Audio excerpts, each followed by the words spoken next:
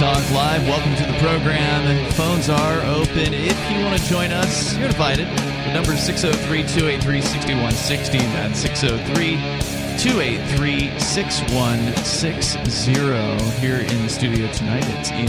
And Aria.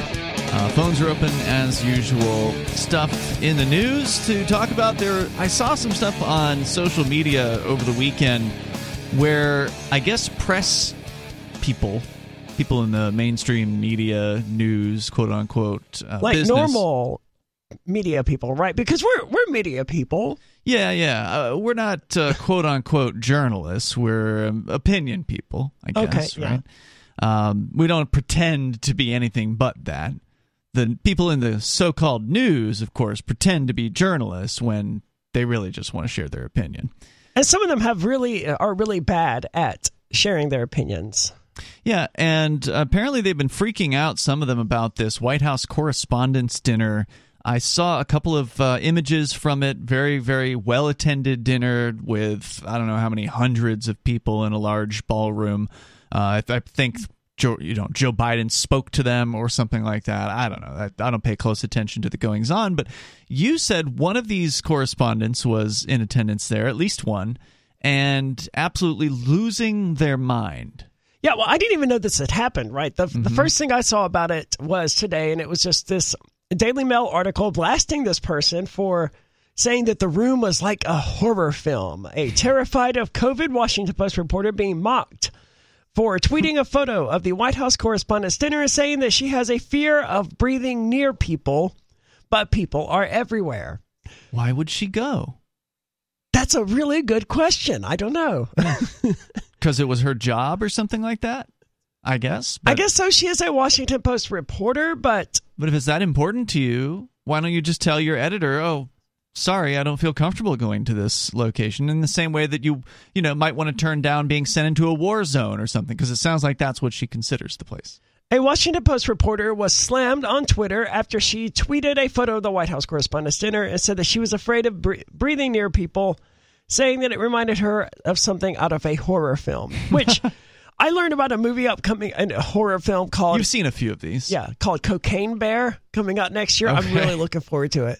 Apparently, what is it about? It's based on a true story. Well, it's inspired by true events where some drug smugglers dropped off a bunch, like 8 pounds of cocaine or something in the woods, and a grizzly bear ended up finding it and eating it. Oh my God. So, yeah. It's based on that. So I guess the idea is the bear goes on a crazy cocaine binge and kills a bunch of people in the woods? Yeah, I think. Okay. I'm assuming so. I'm looking forward to it.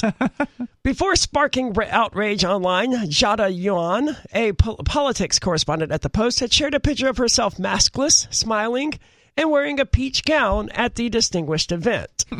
So she was there. She was not wearing a mask. Yeah, not she even was signaling. Smiling, and 2 hours later, she was on Twitter again to share the unsettling experience of attending the White House Correspondents' Dinner, which made a comeback this year after having been canceled in 2020 and 2021. This room is like a horror film. No exits. Well, that's obviously not true. Yeah, there's no way. That cannot be true. Literally getting trapped between tables. Literally getting trapped between tables. Fear of breathing near people, but people are everywhere. Creeping sense that you're the only one who knows this is insane. And isn't that sort of the common mentality among these people, is that they believe they're the only sane person in a room full of crazy people? That's what she literally said in that post. Twitter users rushed to criticize her remarks, deeming Yuan an alarmist and citing that attendees were vaccinated, boosted, and required to provide a negative COVID-19 antigen test. So despite being vaccinated and boosted to get into this thing, you also had to have a negative test. Wow. It's almost like the vaccination and getting boosted doesn't, keep you from getting COVID. Maybe she realizes that, and that's why she was so scared. It could be, but even though they had tested positive, right? I mean, that to me is if you test negative, yeah. If you test negative, you should be allowed to go, right? Mask or not, or vaccinated or not. You don't have COVID, so what does it matter? Well, it at least means you didn't have COVID, within the last 48 hours or something? It just depends on when the test was taken. True. Right? Usually they give you some little bit of wiggle room. I just see a picture of her here. She does look a little on the older side, it looks like. I haven't seen a picture of her in this article. No, that's not her. Sorry. Twitter users rushed to criticize her remarks. Demi, you on it? Oh, I got into that. Jada, this post was 9 hours ago. Are you okay? Did you make it out alive? Please let us know. One Twitter user mocked. The White House Correspondents Association dinner, sidelined by the pandemic in the last 2 years, featured Biden as the first president in 6 years to accept an invitation. So apparently Trump never went to these things. Wow. I can't say I blame him. It That's sounds tedious and boring. Yeah. Vice President Harris tested positive this past week, and Dr. Fauci skipped the dinner for health precautions. The last gala before COVID-19 broke out was in 2019. It featured neither the president nor even a comedian, as Donald Trump refused to attend while in office. Wow. What does that mean, even a comedian? I guess they didn't book anybody, it sounds like. That sounds like an awful dinner. Yeah. It sounds like one of those industry things where, it's kind of a who's who. You got to go if you can make it. You should go because it's about networking or whatever. Well, she thought it would be good for her career, certainly, to go to this thing. Otherwise, she would not have gone. Yeah. Even though she was evidently terrified and trapped within tables in a room without exits the entire time. Yeah, she looks a little bit older, maybe like in her early 50s or something like that. She goes on to say that she's been kindly asked not to show up in the office for a week after covering the Correspondents' Dinner, which shows how much faith we all have that this won't be another super spreader, she reported on Friday. Wow. Imagine still living in so much fear. I know, man. Drudge Report is all about this stuff. They're like, hey, Delta couldn't come back. It didn't matter when Delta was here the first time. No. That's not going to scare people. And Fauci's like, no, Bill Gates is saying the worst of COVID is yet to come. Who cares? Didn't Fauci just say that it's the end of the pandemic? Did he? I thought I saw headlines about that too. Again, I'm like you. I don't pay that close attention. I really just don't pay close attention to it because, at least here in New Hampshire, it's not affecting us in any way, shape, or form. There's no lockdowns. There's no mask mandates at this point. Anyone wearing a mask is doing it purely for signaling purposes, or maybe they're actually still that afraid and going out in public.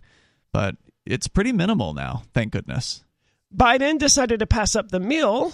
So evidently there's a meal and then there's too good to eat with the press corps. But he did turn up later for the program. He planned to be masked when not speaking, but a maskless president greeted award winners on the dais. I don't know what that word means. I think it's dais or dais. I had to look this up like a year ago. It's like a raised round platform. I don't know if it has to be round. It could just be a raised platform, but it's something that usually we'll see like on a stage to lift somebody up. Somebody special. Well, evidently he wasn't wearing a mask. Well, he certainly thinks he's special. Trevor Noah was the host of the event. I'm not terribly surprised by that. He joked about the dinner being the most distinguished super spreader event. For real, what are we doing here? He said. Dude, I'm at how do they do these mental gymnastics, man? He's there. Yeah. Criticizing everyone else for being there. Wow. Did none of you learn anything from the Gridiron Dinner? Nothing. You guys spent the last 2 years telling everyone the importance of masks and avoiding large indoor gatherings. Then the second someone offers you a free dinner, you all turn into Joe Rogan. That's pretty funny. It is, but he's there too. Yeah. Is he like a hard leftist, Trevor Noah? I don't know much about him. I know he took over. I think so. He took over the Daily Show and made it not funny anymore. He likes to think of himself as a comedian. From what I can tell, he's just who's that guy who took over the Late Show? Conan O'Brien, the fat guy. I don't know. Jimmy whatever. No, not Jimmy Kimmel. Yeah, that's him. The guy who was crying a few years ago while trying to make some point. It was just disgusting, appealing to that sort of woke left. That's what Trevor Noah is. James Corden. I don't think so. Because there was one of them, one of these late show guys was in the terrible music video with Ariana Grande, which was just a total propaganda piece. I thought that was Jimmy Kimmel. No. There's another Jimmy too. They're all just tools for the state. That's true. It was some brown-haired dude named Jimmy. That's all we know. There's another Jimmy as well.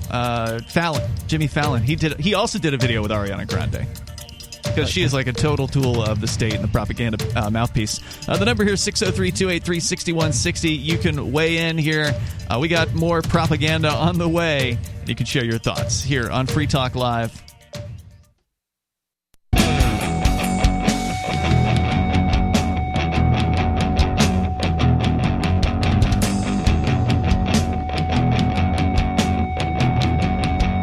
This is Free Talk Live, and you can join Join us here. The number 603-283-6160. That's 603-283-6160. In the studio tonight, it's Ian. And Aria. Join us online anytime you want. Head over to freetalklive.com. Enjoy the features there. We have a social media site. You can go to social.freetalklive.com and you can interact with other Free Talk Live listeners. Some of the hosts are there as well, and it's free. It's also not run by some mega big tech corporation. We run the server. It is open source. It's self-hosted. It's federated, which means it's also connected to thousands of other mastodons all around the planet. Go to social.freetalklive.com and you can do that there. So we were just talking about the U.S. propaganda wing, the mainstream media attending the White House Correspondents' Dinner, I guess is what they call it, even though apparently the White House isn't always involved in this thing. That's a curious aspect of this, right? Is that Trump kept not going. Okay, Trump is weird, but so it's not the White House itself putting these things on, or Trump would have just not put it on, right? Yeah, I don't know. I don't know anything about it. I don't know if it's the National Press Club or whatever they call themselves. That, industries have their little clubs, right? So maybe Free Talk Live, we've been to the Talkers Media conferences over the years until COVID happened, and then New York City went insane, and so we haven't been back in the last couple of years. But that's kind of like a club. I mean, not a member per se, but it's one of those industry events. You get together and you network, and then you go home. And then maybe if you meet the right people, and then if you're working for like a career or something like that, like this lady was working for the Washington Post, and she met somebody who works with the New York Post, and she wants to move out of D.C. and go to New York, then the connections might get her to where she wants to go. So it's usually one of those kind of schmoozy industry networking things primarily. That's my guess. So it's about rubbing elbows, meeting people, that sort of thing. That's absolutely what it is. I mean, these are businesses that are very, very small generally. Certainly the press business is smaller than it's ever been, as far as we've covered the newspapers going either completely out of business or cutting back their newsrooms 25%, getting rid of, as they did here in Keene recently, getting rid of an entire edition of the paper. They cut the Saturday paper, and now it's just the weekend edition. Well, the newspaper as an idea, it's obviously bad. It's obviously flawed. It's out of date. Yeah, I mean, it's an anachronism. It's learning tomorrow about what happened today, when I can just go online right now and learn about what's happening. Not what happened today, but what is happening right now in the world. Yeah, and it's not something that resonates with younger people in any way, shape, or form, so it's dying off. That doesn't mean journalism or news reporting is going to go away. It's just going to change form. And the new form, it just won't support the same level of weight of employees and structure that the old one did, because you can sell an online advertisement, but you can't get as much for it as you could get for an old media advertisement. And the online ads, of course, they expect a lot more from, right? You can target an online ad, or at least the good ones can be, more targeted than others. I mean, they say that, right? But As we've talked about here on the show before, if I buy something for Amazon, I start getting Facebook advertisements or whatever for the same item. For that, So it's lately, so dumb. So back in February or sometime, I returned to playing World of Warcraft, and since then, I'm getting advertisements to play World of Warcraft. And that's the opposite of what you want. You don't like if they had been targeting me with this in like December or January, that would have made sense, right? But they waited until I was talking about having re-engaged it to serve me ads for it, and that's common. And I never noticed it until you pointed it out to me. But they never. Wow, I can't believe you didn't notice it. It just bangs me over the head. I just ignore ads, right? See. Yeah. But once you pointed out that they only really serve you ads after you've already purchased the service or the good that they are trying to sell you, it's. Like I'm getting NordVPN ads and stuff like that because I mentioned Windscribe VPN, and it's just silly. If I've already picked a VPN server, you're not going to jump ship, right? Most of the time, just because yours offers built-in ad blocking or whatever, I don't care about that. Yeah. Yeah, you've got some great criticisms of the current digital ad model, but the reality is that's where things are going. I mean, whether we like it or not, that's just the nature of the advertising business. I don't think it can sustain itself, though, because, I mean, Activision, Blizzard, whoever, they're not making any money off of those advertisements because they're only being served to people who are already customers. Yeah. Right, so I'm not sure the model is sustainable. It looks like it could be, but they've become too focused on targeted advertising. You know, instead of targeting just gamers in general, they're just targeting people who have an interest in World of Warcraft or whatever. Well, there may still be that. So, I mean, if you're on a video gaming website, then obviously you can buy a general, if you want to advertise your new video game, you go to GameSpot or whatever the current hot video gaming sites are and buy a sponsorship there, and then you'll get all the eyeballs that are going to that site. So there are ways to buy digital and hit an entire specific audience, but not do what you're talking about. But that is so common on the internet. I agree with you. I don't think it's a particularly good model. But the point I guess I was generally making is that the old models are going away, and so these industry events are very insular. It's almost like a closed system. There's only so many thousand people.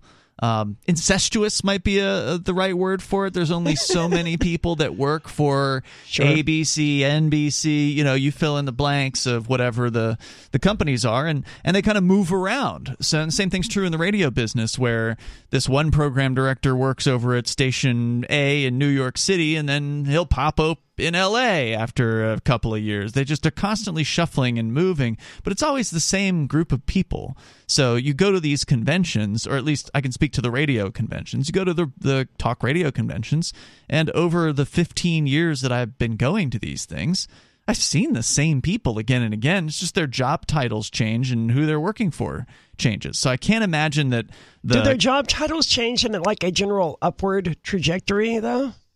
Sometimes, like yeah. 1 year they're like, Sure. I'm the talk radio host, and the next year they're like, oh yeah, I'm the programming director at this station or whatever. I mean, that has happened. Yeah. Okay. Sure. But sometimes it's just shuffling. Sometimes you go from one station to another. Yeah, exactly. One company to another company with similar jobs between them. And that's just the way it is. So I'm sure the press business is exactly the same way.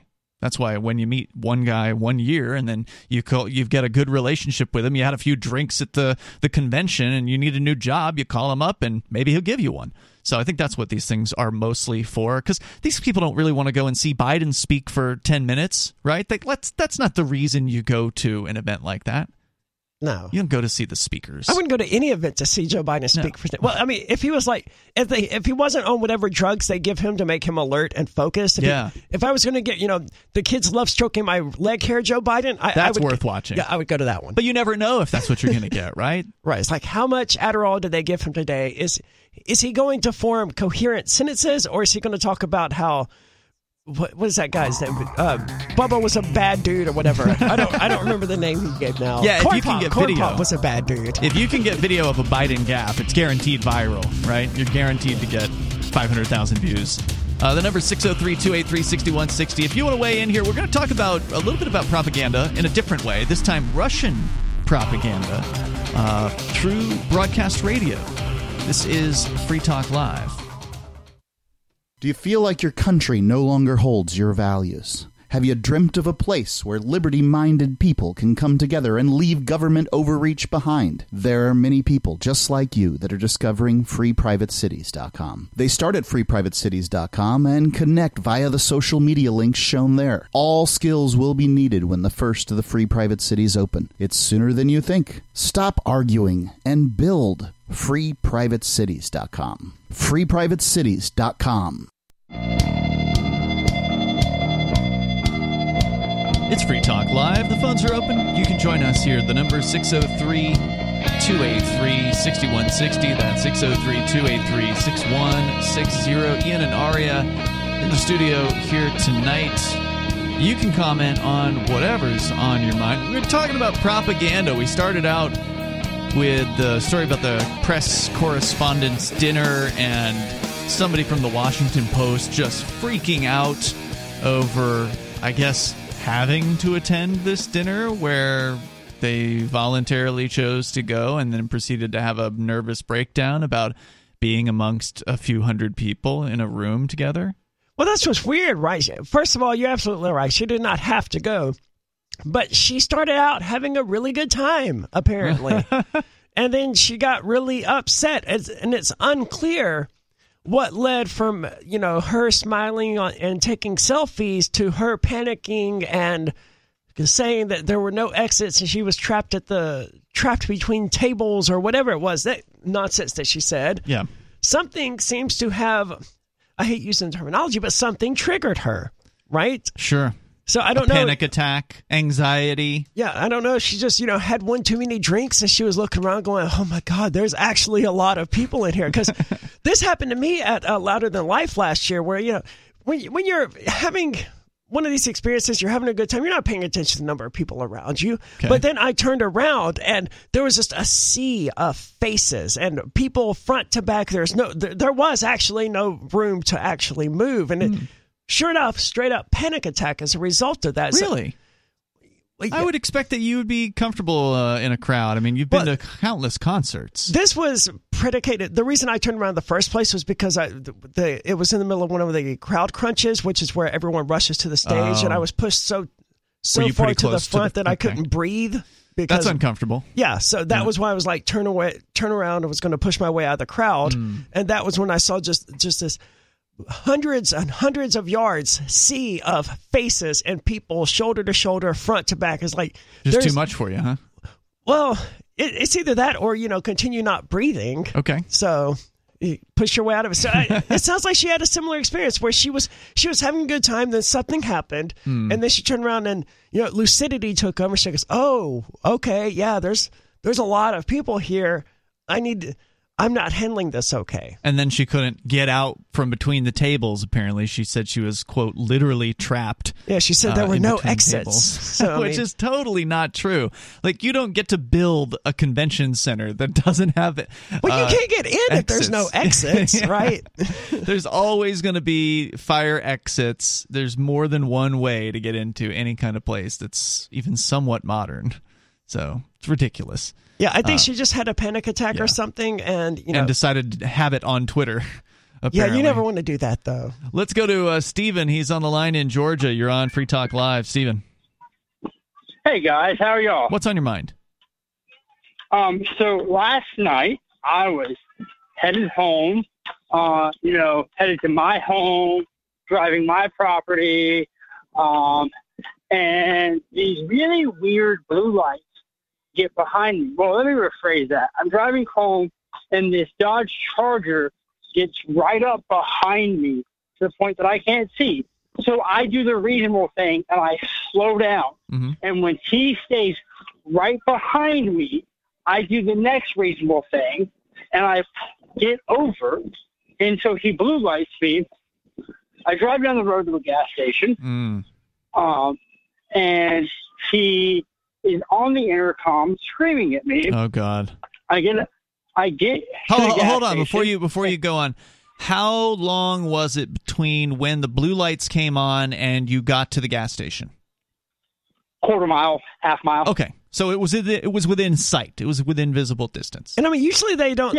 Yeah, usually they don't mind that as long as you hit your brakes and you put on a turn signal or your hazards or whatever. You make it clear that you're going to cooperate. You're just looking at a safe place to do it. They usually, in my experience, they tend to not mind that, and sometimes they actually appreciate it. And it depends on how amped up or how roided out or whatever. Well, he was this clearly guy roided was. out. I mean, just like a predator, you can tell when they get behind you like that. You know they're out for blood, and there's nothing you can do about it. And that's all the more reason to go to a public place where there's video cameras around and potential witnesses. So I think it was a good move to do that. Tell the rest of the story. Go ahead. So I get into the gas station, and he walks up. The gun is deholstered, and did you say deholstered? Yeah, the gun is out of the holster. Okay, got it. So he's holding it in his hands. Wow. Yeah, absolutely. Look, another. You getting pulled over right now? No. Okay. No, I'm in park. You can't pull me over while I'm walking, can you? But the gun is deholstered, and he walks up, and so I do the reasonable thing, right? And my hands are on the steering wheel, and hands on the steering wheel. I'm having PTSD flashback, guys. And he goes, "Hey, roll your window down." And I looked at him, and the window's like kind of down. He can hear me. It's fine. Mm-hmm. And I said, "Here's the deal, man. I'm not moving my hands until that gun is back in its holster." Just to clarify, did he have the gun pointing at you? It was at what's called a low ready, so he has his left hand on his chest, his right hand's holding the gun, and it's kind of like canted. And that is so if he needs to shoot me, it takes milliseconds, Right. not seconds. I gotcha. Okay. And so he starts barking orders, and I'm like, "Look, dude, not moving." And at one point, he's wearing a polo shirt. And at one point, I'm wondering, is he a real police officer? Legitimate concern. Yeah. And so he's not wearing the uniform I typically see them in. Mm-hmm. And I asked him for his badge number, and he goes, "Who are you?" And I said, "Look, man, I know you ran my plates. You know who I am. You're acting this way because you ran my plates." And he goes, "Well, I know you don't have car insurance, so this vehicle's not moving." I said, "Okay. What are we doing? Like, what's the reason for the stop?" He's screaming. Sergeant comes up. Sergeant, orders me out of the car. I said, "I am not moving, Sergeant, until that gun is in its holster." I said, "I have no legal reason to do anything right now. I am under duress. I am afraid for my life. He is threatening me right now with that weapon. I'm not moving. Not happening."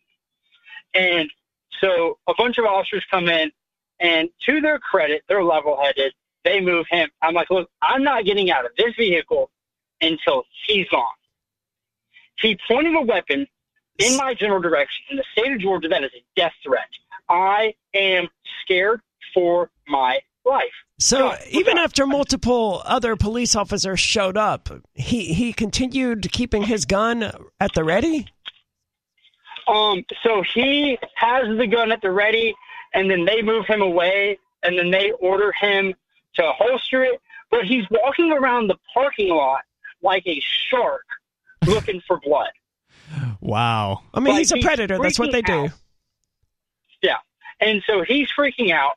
And I go, "Look, I'm not complying with any orders until I feel that my life is not in jeopardy." And right now, his presence makes me afraid for my life. So they explain to me that I don't have insurance. I show them the papers. They say it's not showing up in their system. And I requested to know the reason for the stop. Mm-hmm. In Georgia, they can't run your tag until they have probable cause. Really? You have to give them a reason. Yeah. Okay. And so you have to do something. Now, that something can be no tail light. That something can be no tag light. Mm-hmm. There's 1,000 ways they could run it. But I want to know why he ran it. They don't tell me why. I go, "Look, this is against the law. You're not doing anything else."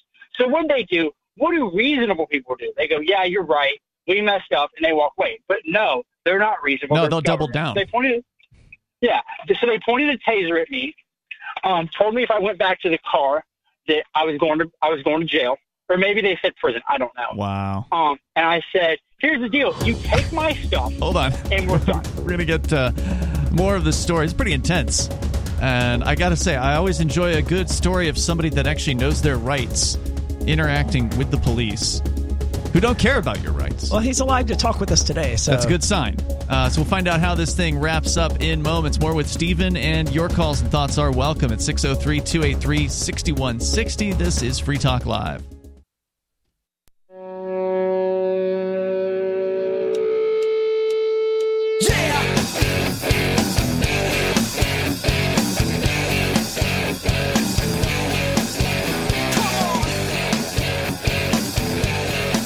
It's Free Talk Live. Phones are open. You can join us here at 603-283-6160. We're going to talk about Russian propaganda in the United States on the way here. Tonight, it's Ian. And Aria. We're going to more of your calls and thoughts, though, to continue with Stephen's call. He had dialed in to tell us about a pretty harrowing-sounding experience with, I don't know if it was county sheriffs, but local cops pulling him over.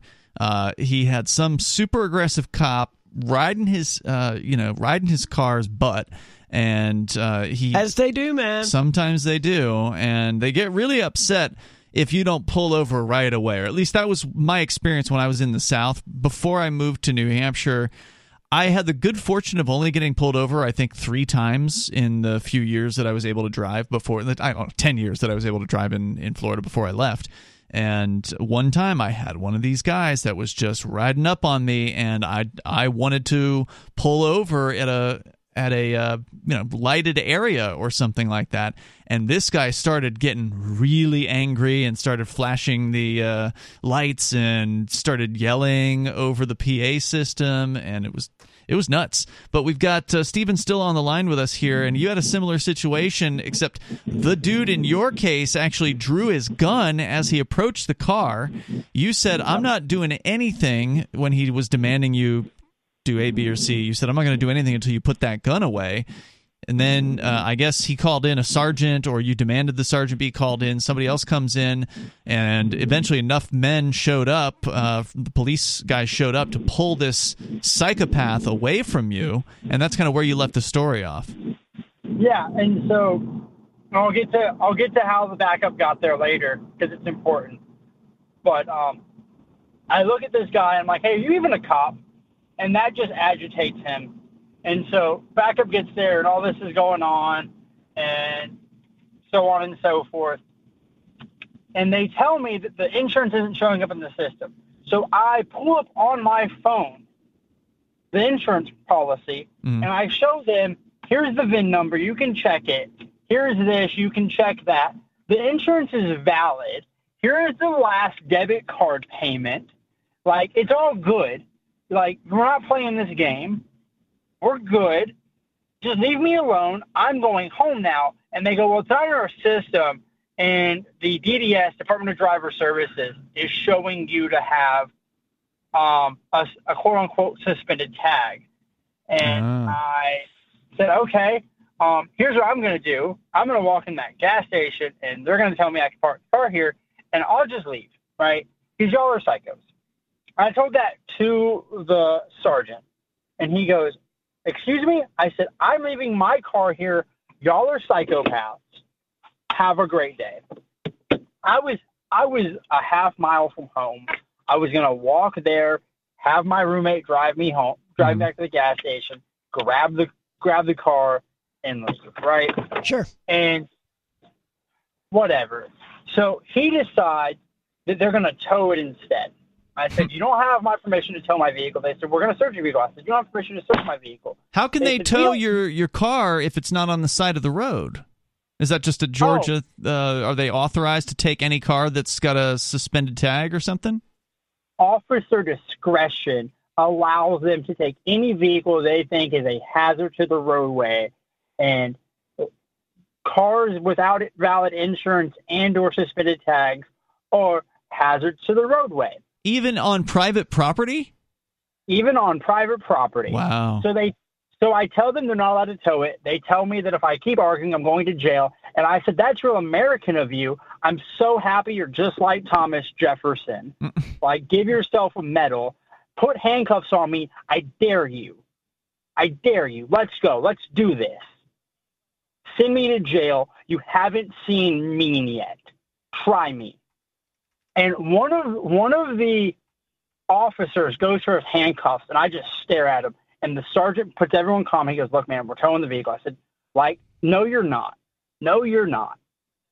They tow the vehicle. In the process of towing the vehicle, they say, and this is important, I live in a state where if you're a combat vet, you get to carry your pistol without the permit. There's a thing on your license that designates you as a vet. Okay. So you just show the thing. That's your permit. You're good to go. I said, "There's a gun in the car. You're not touching my weapon under no circumstance." Sergeant says, "You can't have it right now." I said, "You can't have this attitude right now, bro." He gets really upset. I stare at him. They eventually let me take the gun. But when they hand me the gun, they hand it to me with the magazine out and the ammo out of the mag. Mm-hmm. So as soon as they walk away, I zip it up. Like, I'm not dealing with an unloaded firearm. You're an idiot. When you say you zip it up, you mean you started loading the magazine and attempted to put the gun back in working order. I did not attempt to. I did it. Yeah. I didn't know if they interrupted you. I wasn't going to presume they let you. And so I just got done grocery shopping, and I have a bunch of chicken and eggs and different stuff. Not a large shopping trip, but a shopping trip nonetheless. And he, like, the angry cop is heckling me. He's like, "Who needs that much chicken?" And here's the thing. Really? I assume you have video of this, right? So yes, and I'll get to that because that's important. I am 5'9" and 138 pounds, sopping wet. I am not a big dude. Yeah. And he says something. I go, "Dude, mutual combat's like illegal in the state of Georgia. Like, you seem really, really angry. If you need to let some of your frustration go, like, come on, I'm ready." And the sergeant gets really upset, and they decide that it's my vehicle's towed, the gun's in my possession, the groceries are in my hand. I go to walk down the road, and lo and behold, who shows up? The lieutenant. The lieutenant pulls over and goes, "Hey, man, you can't walk home." I look at him, I go, "What the hell?" If you tell me what I can and cannot do one more time, we're going to have an issue. I am not a peasant, and you are not on behalf of the king. And he goes, "It's really dangerous. Please get in the car. I need to talk to you." And he says, he goes, "I came in because of this. I'm off shift. I am in charge of all the road deputies." I said, "Well, you're in charge of a bunch of nincompoops." I didn't say nincompoops. Thanks. Yeah. You kick me off the air real quick. You scream and press a button, and I'm gone. And so the captain is trying to talk to me, and I say, "Let me ask you something." He goes, "What's that?" I said, "When you ran my tag, what do you see?" And in Georgia, we have a special VA, right? We have a special Veterans Administration, and for some reason that ties into everything. And so they can see that I'm a vet, and they can also see that I've been arrested at a bunch of protests for a bunch of nonsense. And I say, "Look, man, you know who I am. So let me explain something to you. In about 10 years, when you're retired, you're going to look back at all the nonsense, and you're going to realize how much you victimized people. That's what I did. When I left Afghanistan knowing I was the good guy, they were the scum. As I mature as a human, as I think about these things, as I reflect, I realize, no, I went into their backyard with a gun and told them what they could and could not do, kind of like a cop." A lot of those guys became cops, too. And, yeah, valid point.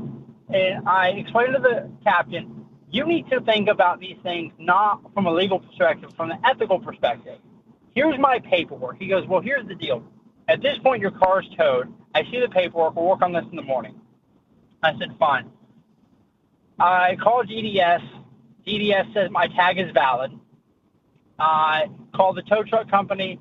They have my vehicle, and they don't know how much it's going to cost yet because they have to factor in all the stuff. That's a nightmare. I called the sheriff's department, and they wrote me a ticket for lack of insurance. And I say, "Hey, I need to talk to the sheriff. Like, we need to have a conversation about this." Because you have insurance, you showed them the paperwork that shows that you have insurance, and further, the Department of Motor Vehicles says the car is not suspended. Yeah, exactly. All right, where's all this going, man? This is a long story. Well, so I talked to him, and I have a question. I'll skip to the question. How do you not get your car towed? Like, what did I do wrong here? Should I have just driven off? But my thing is, if I drive off, I'm probably getting shot in a slow-speed chase. Yeah, I mean, you get your car towed because these guys have guns, and they're going to do whatever it is that they want to do, and they have the discretion to do so. And sadly, that's the end of the story. And if there is more to the story, call us another night, and you can tell us the rest of it. But I appreciate it, man. The number is 603-283-6160. Pretty intense situation, and I hope that video, I hope to put it online so people can see it, because I love seeing people stand up for themselves, and I appreciate that aspect of it for sure. There's more coming up here. It's Free Talk Live. Free Talk Live's video archives have been on LBRY for years. LBRY is an uncensorable, decentralized, blockchain-based media sharing protocol, and we're big fans of it here on Free Talk Live. In 2020, LBRY launched Odysee, a video sharing website to compete with YouTube, and it's really taking off. Now with over 1 million channels, many of whom are disaffected YouTube creators. During YouTube's crackdown for not towing the government line on COVID, the Free Talk Live YouTube channel started receiving strikes and could be completely taken down at any moment. Thankfully, Odysee started offering live streaming, so we're now streaming live every night and posting our video archives permanently to Odysee. You can watch live or anytime on our Odysee channel by visiting video.freetalklive.com. If you want to go all in, download the desktop app at lbry.com, and then every video archive you watch, you'll help seed and keep it online forever. At minimum, we ask you visit video.freetalklive.com and follow us on Odysee today. video.freetalklive.com.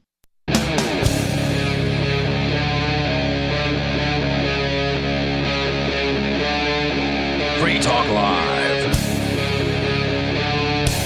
It's Free Talk Live. You can join us here. We're kicking off the second hour of the show. Phones are open at 603-283-6160. That's 603-283-6160. In the studio tonight, it's Ian. And Aria. You can join us online. Head over to freetalklive.com and you can enjoy the features waiting for you there. Once again, that's freetalklive.com. There's archives that go back for years. Just click and download as many shows as you like. You can subscribe to our podcast. Go to feeds.freetalklive.com. You'll find the RSS feeds you need for that there. That's feeds.freetalklive.com. We go to your phone calls and thoughts. David is on the line in Arizona. David, you're on Free Talk Live with Ian and Aria. Yeah, good evening, Ian and Aria. Welcome. I'm an elected sheriff, a border sheriff in Arizona, so feel free to boo before we continue. Okay. When you say you're a border sheriff, does that mean you're working for the state as a sheriff, just to clarify? Yeah. Okay. I'm the elected sheriff for one of the 4 border counties in Arizona. This county has the largest border patrol station in the United States and the third largest in the United States. We have the largest ports of entry with Mexico. I'm confused, and I just need a little clarification that having run for sheriff myself, are you the sheriff of the county, or is like border sheriff a different position than just sheriff? No, there's 15 counties in Arizona, and there's 4 that are on the border, and I'm in one of those border counties. So you're a sheriff that happens to be okay. Gotcha. Yeah, and kind of the reason I'm calling in tonight, there's so much hype on this whole Title 42 thing. I think one of the last, I think it was the last caller last night that called in to the captain was a woman talking about, she had the right position on opposing mandates to do with the coronavirus, as I have also done. But when it came to the border stuff, she was the inevitable invasion, the caravans, the surge, all this kind of nonsense. And this, if you guys are familiar with the whole Title 42 issue, it's this boondoggle, this red herring thing. Yeah, it's in the news a lot right now. What it is, it's a thing that Trump started and then Biden continued that said all the people coming across the border would be deported immediately without processing because of the fear that they all had COVID. So they wouldn't do any kind of processing or anything. And it's kind of weird. It's turned into this thing where both the right and the left agree that people should be kept out of the U.S., but for different reasons. The left wants to put a mask on everybody, PCR tests, vaccinations. The right, a lot of them say that's invalid, but they want to keep this health exclusion going for people crossing the border, but they don't mention any kind of a health issue anymore. And it's really weird. Like we have our 2 U.S. senators here are both Democrats, and it's also a gubernatorial election year, and they all call me to try to get little sound bites about how they are tough on the border, and I'll tell them, look, there's no border crisis. I was born here. I grew up here. We don't need more Border Patrol agents. They push me around. They push everybody else around. Hold on a second. second. You may remember, Ian, several years ago, I wrote a book on this topic to try to sort of discuss why libertarians, some people that want the state to go away. What was the book? It sounds kind of familiar. What was the book called?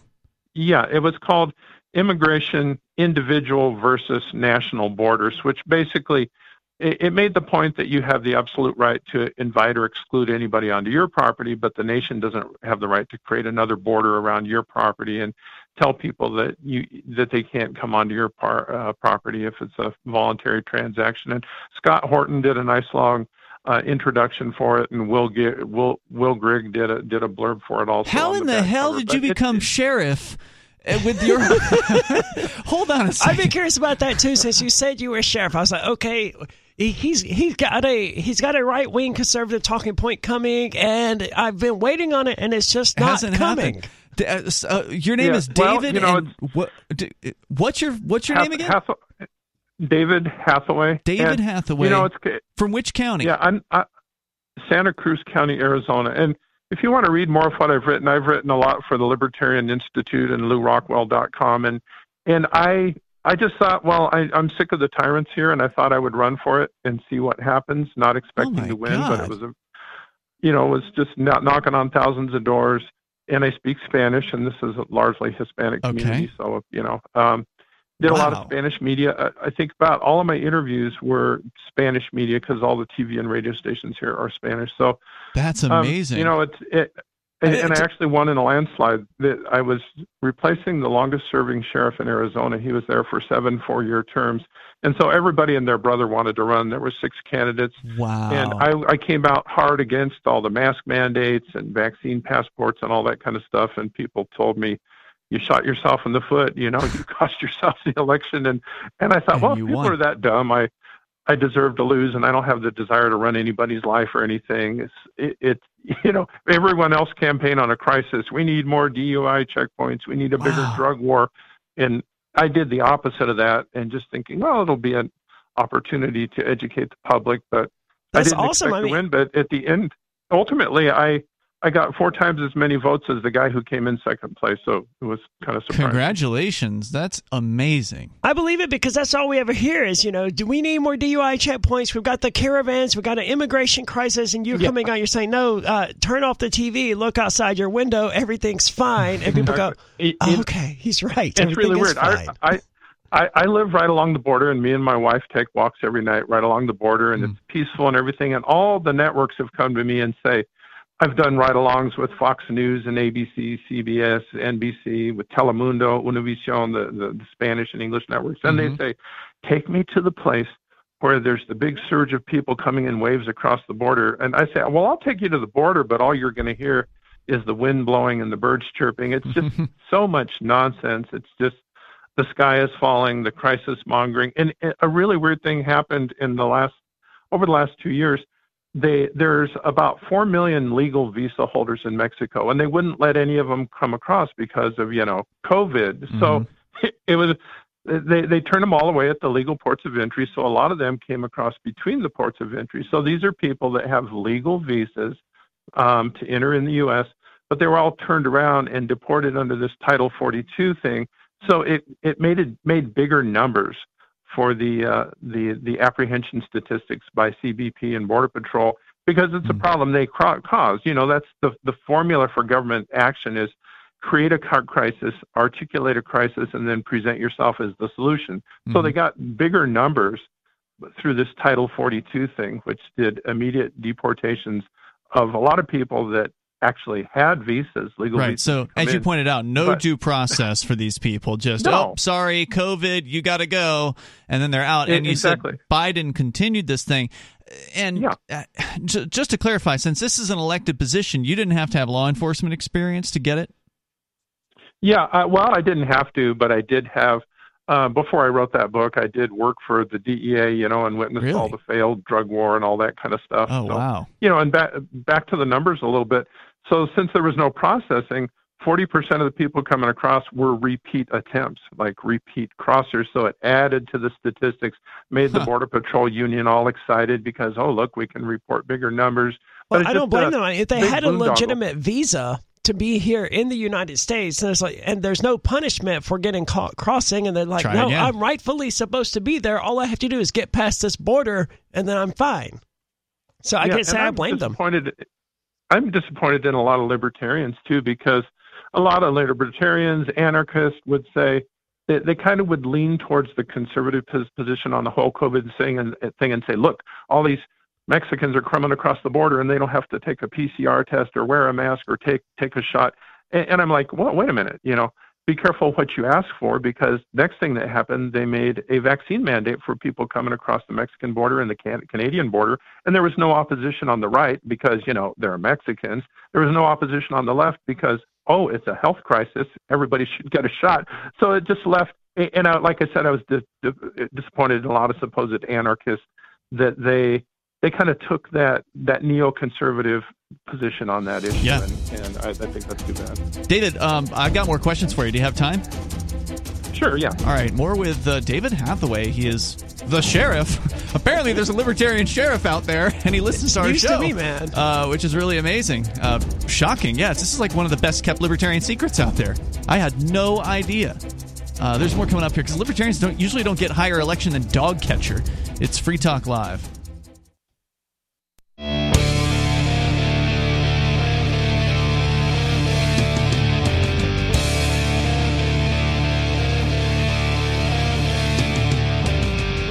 This is Free Talk Live, and you can bring up anything you want.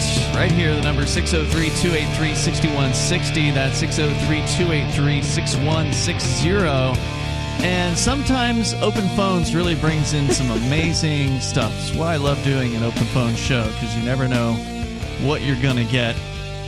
And we started out the show talking about propaganda, news media, and then somebody called from Georgia about out-of-control cops, and then an actual sheriff from Nogales. But it's not what you think, right? No, it was not at all what I thought. I mean, it's easy to jump to a conclusion about, oh boy, here comes some sort of right-winger or whatever. Well, I mean, that was the assumption. I mean, he called and he made a joke. Yes, I'm a sheriff, so go ahead and get your boots out of the way. I mean, neither of us booed because, but wait a minute, this guy's listening to us, so let's hear him out, right? Yeah, and we heard him out, and his name is David Hathaway, and he won election in the area of Nogales, Arizona, which I believe, David, you said was the number one border crossing area as far as traffic is concerned, like regular traffic, cars and such, going across the border there in Arizona.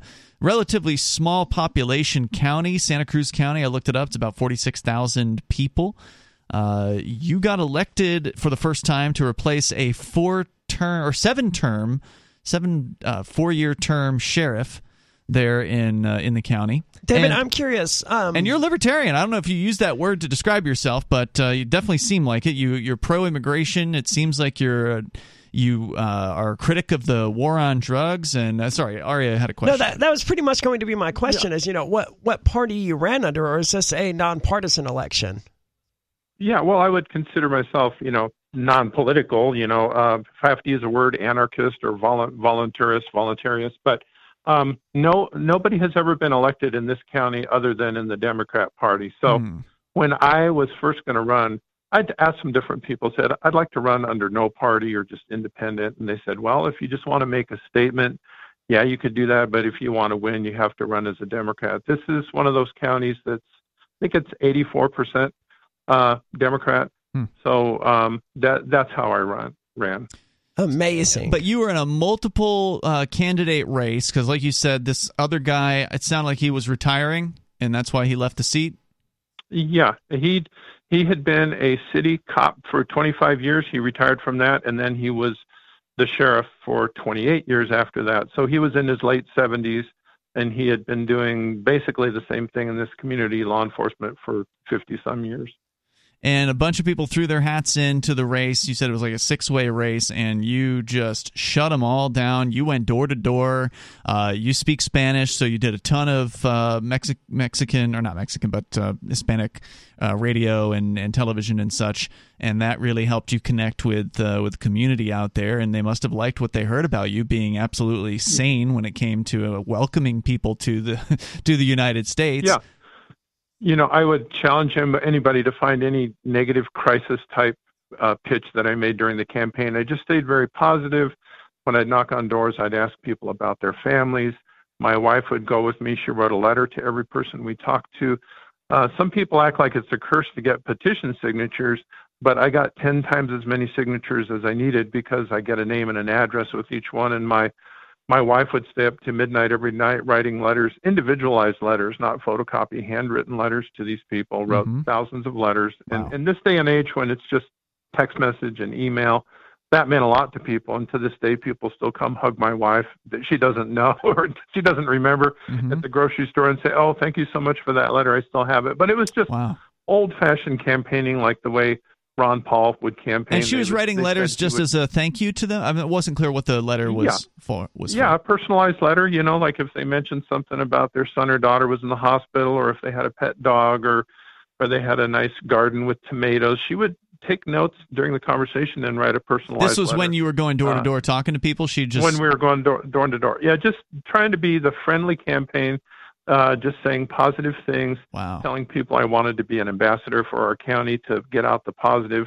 Never said any kind of a crisis, about anything, where the government needs to come in and manage your life and tell you what to do. I told people, everybody else is pushing fear, of course, as you need the sheriff to save you from all the boogeymen out there. And unfortunately, the other border sheriffs here, they realize there's a lot of retired people in Arizona that are easy to scare, and that's their voter base. And they try to scare these people and say, oh, it's so out of control. If it wasn't for me, you need to give me more money. You need to give me another helicopter. I need to hire more people, higher wages, bigger jails, because all these people are going to overrun you and kill you, and they're all murderers and drug dealers and rapists and whatnot. So they capitalize on that. They know it's not true, but they know their voter base. Like Arizona has a nice climate and have a lot of people that come retire out here. But I have a question about that, though, because you mentioned that it's primarily Democrats. So how did this fear-mongering about immigrants work prior to COVID-19?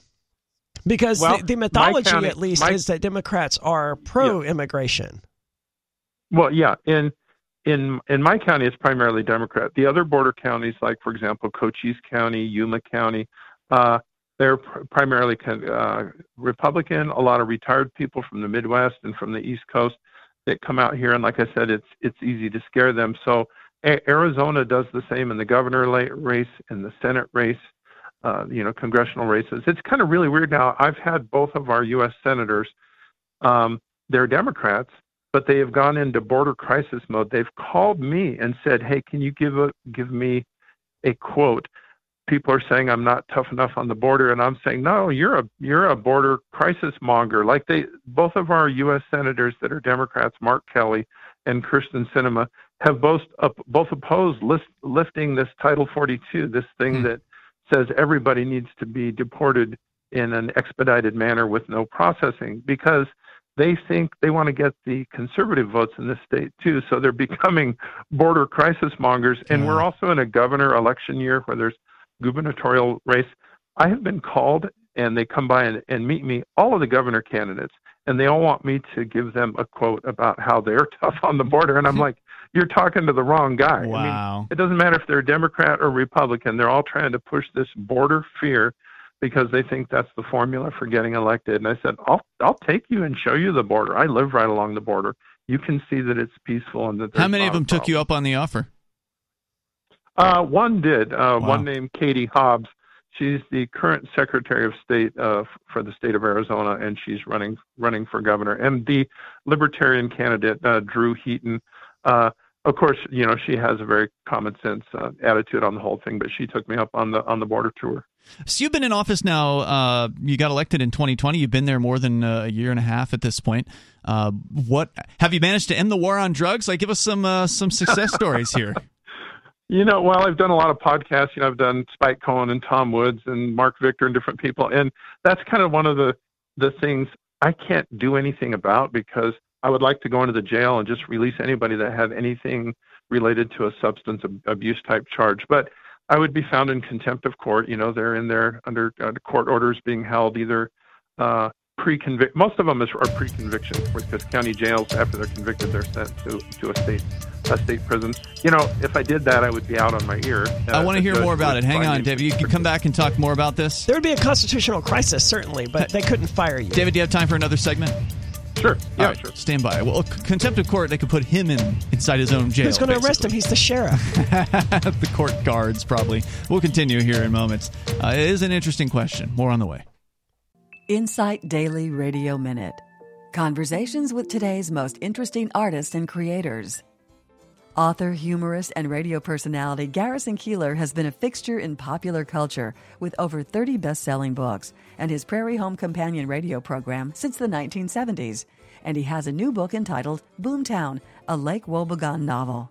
We caught up with Garrison to chat about his new book and the beginnings of the radio program that brought the fictional town of Lake Wobegon to life.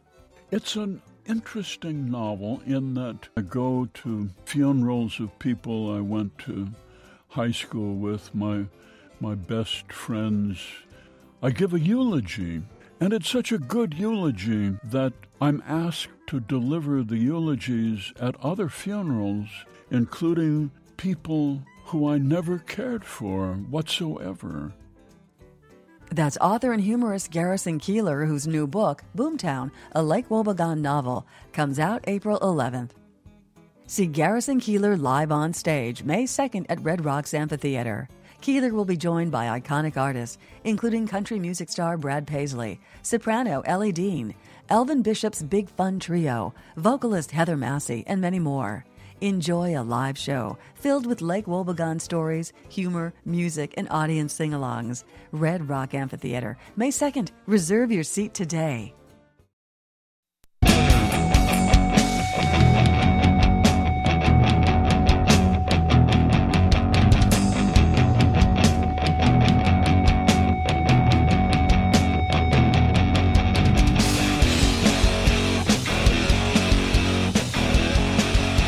Talk Live. Phones open. You can join us here at 603-283-6160. We're going to continue with what is turning into an interview with David Hathaway, who called in tonight. And I recognize his book from years ago. David, you are the author of Immigration, Individual versus National Borders.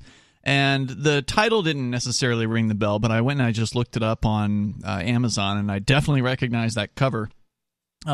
Did you sponsor this show many years ago for that book, or did you just send us some copies? Because I've definitely... Yeah, I did. I was an advertiser for that, and the reason I wrote that book, it was a personal exploration where I didn't understand why some libertarians would support the state on border enforcement, where they think, yeah, we can use taxes, which is theft, it's not a voluntary wealth transfer, use taxes to support border guards. And I thought, well, I didn't understand, especially certain Austrian economists, not all of them, like Hans Hermann Hoppe and Murray Rothbard. Some of them kind of suggested that you still needed, state-run border enforcement before you had, a totally free society. And I never understood that, so I went on a personal exploration. And after I read everything they wrote, I wrote a book to refute. It's a real niche book. It's never going to be really a widely read, widely popular book, but it's for libertarians that don't understand why there are certain anarchists, certain voluntarists that hate the state, and they want the state to go away in every area except border enforcement. So that's why I wrote it, just to refute those arguments. Good. Well, I have a hard time believing those types of libertarians and anarchists are even real. I know that intellectually they are, but it's such a strange concept to me. Yeah, it's an issue that they're just holding on to for some reason, and I guess you can learn all about it. Check out his book. Yeah, like Harry Brown, a libertarian presidential candidate, said years ago, he said, generally, everybody says that they believe in freedom, whether they're on the right or on the left, but they have that one little issue something they want the state to do for them. And he said, sadly, why don't you give up your little thing? I'll give up my little thing, and then we can get rid of the income tax. But sadly, that's it. Some people are a statist on one little thing, whether it's like socialized medicine or free education or something like that. And I suspect that that's it, that they're relying on that Social Security check, and they think those rascally Mexicans are going to come in and take my Social Security money, and it won't be there for me. That somehow they want the state. They've given into this false promise that the state's going to take care of you. That's the only thing I can see. Like Arya and I think Ian, you were saying that too. Is that they, in some way, they still want the state around. They don't realize how illegitimate it is, and since it's funded coercively, through theft, anything it does can't be legitimate. And plus, there's no price signals. Like, how do you have like something like the sheriff's office, like me? Somebody just picks a number out of the air and says you need 100 deputies or 200 deputies or 100 prison guards. Like, that's not a market decision. That's not a price signal. You don't have market price signals telling you how much security that people want you to provide. It's like, completely arbitrary. Maybe people would provide all of their security, and there'd be nothing like institutional security services. Maybe there'd be more, maybe there'd be less, but it's not a market creation. It's not a price signal. So right. It's something like the sheriff's office that I run. It's not a market creation. It has no legitimacy. I want to get back to the issue. You're an actual sheriff in Arizona, Santa Cruz County, elected sheriff. You described yourself earlier as a voluntarist, which I don't know if that's ever happened in the history of libertarian activism or people running for office. So first of all, congratulations for that. But of course, it means we have to hold your feet to the fire to some extent. So let's go back to the drug war issue.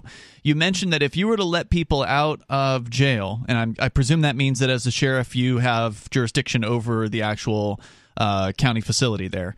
If you were to let people out of jail who are in there for drug charges, that you yourself would then be found in contempt of court and likely be put in that jail? Well, yeah, if there would be a mechanism. There's no higher law enforcement official. There's the governor has the state police and the attorney general. I mean, theoretically, maybe they could swear out some kind of a warrant for malfeasance of office and come arrest me. But, historically, the sheriff was the only law enforcement officer in the United States that came over from English common law. And all these three-letter federal agencies are, 20th century creations, that didn't exist in the days of the founding fathers. And then even city police departments, like a guy named Robert Peel created the first police department in London, England, and then that was replicated in the U.S., New York, Chicago, Los Angeles. Right. All of this is sort of what I was alluding to when we were going off on the previous break, is that you would be creating a constitutional crisis. There's no doubt about that. The American establishment was scrambled to figure out how to address this issue.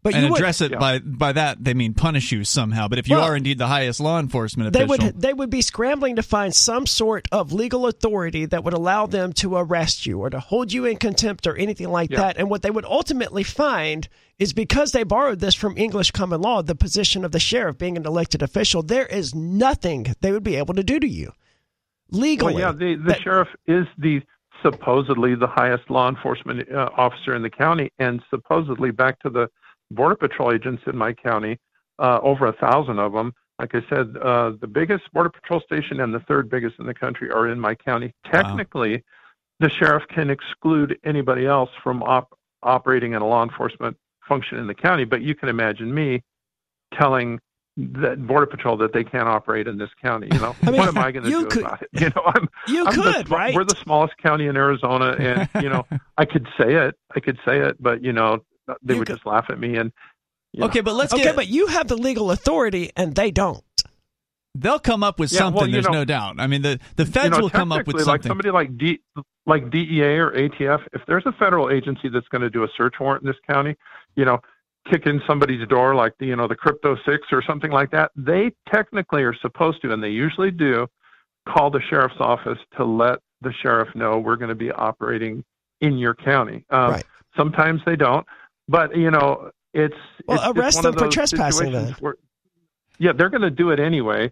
They usually operate under federal warrants, not always, signed by a federal magistrate in Arizona. But, and a lot of times what they do is in secret, and they try to co-opt the local law enforcement agencies. They try to get you to join their task force, and they'll pay the salary or pay the overtime for a deputy sheriff or a city police officer, just to get you on their side. But sure, because they're going to take they're going to, what do they give, like 80% in some cases of seizures to local agencies? And let me tell you something funny about that, Ian, that happened, speaking of the civil asset forfeiture. Well, before we get too far into that, I just want to bring it back to that point that you can do something about this. It's just not a fight you want to fight. Now, I have no issue with that. You don't want to take on the federal government and the powers that be and create this constitutional crisis. I get that. But that's different from saying you can't. I do a lot of those, Aria. Yeah, I do a lot of those things and have victories. Like, like give us a victory. When I first came into office, I knew there was going to be something like the vaccine passport. So I read up on it. I learned about, informed consent, Nuremberg Code, American with Disabilities Act, the HIPAA Act, all these reasons why you can't mandate somebody to undergo a certain health procedure. So sure enough, when I was here 2 weeks in mid-January, when I just gotten here, I got a call from the county attorney's office, the elected county attorney, saying, do you want to make vaccines mandatory for all sheriff's office employees? Because they rolled it out in a tier system, 3 stages in Arizona, and law enforcement, first responders, was the first ones to get the vaccine because they have contact with the public. So they said, do you want to make it mandatory as a condition of employment? And I said, no. I mean, I'm abiding by the legal principle of informed consent. I don't even know if they get the shot or they don't get the shot. And they said, okay, that makes it easier on us. 2 weeks later, one of the Board of Supervisors called and said, what do you think you're doing over there? Because it set a precedent. I was the first one that opposed it, so the city police opposed it. They said 50% of the police officers aren't getting the shot. David, you have time for one more segment with us? Sure. David Hathaway is here. He's a self-described voluntarist, pro-immigration, anti-drug war sheriff in Arizona. There's more coming up.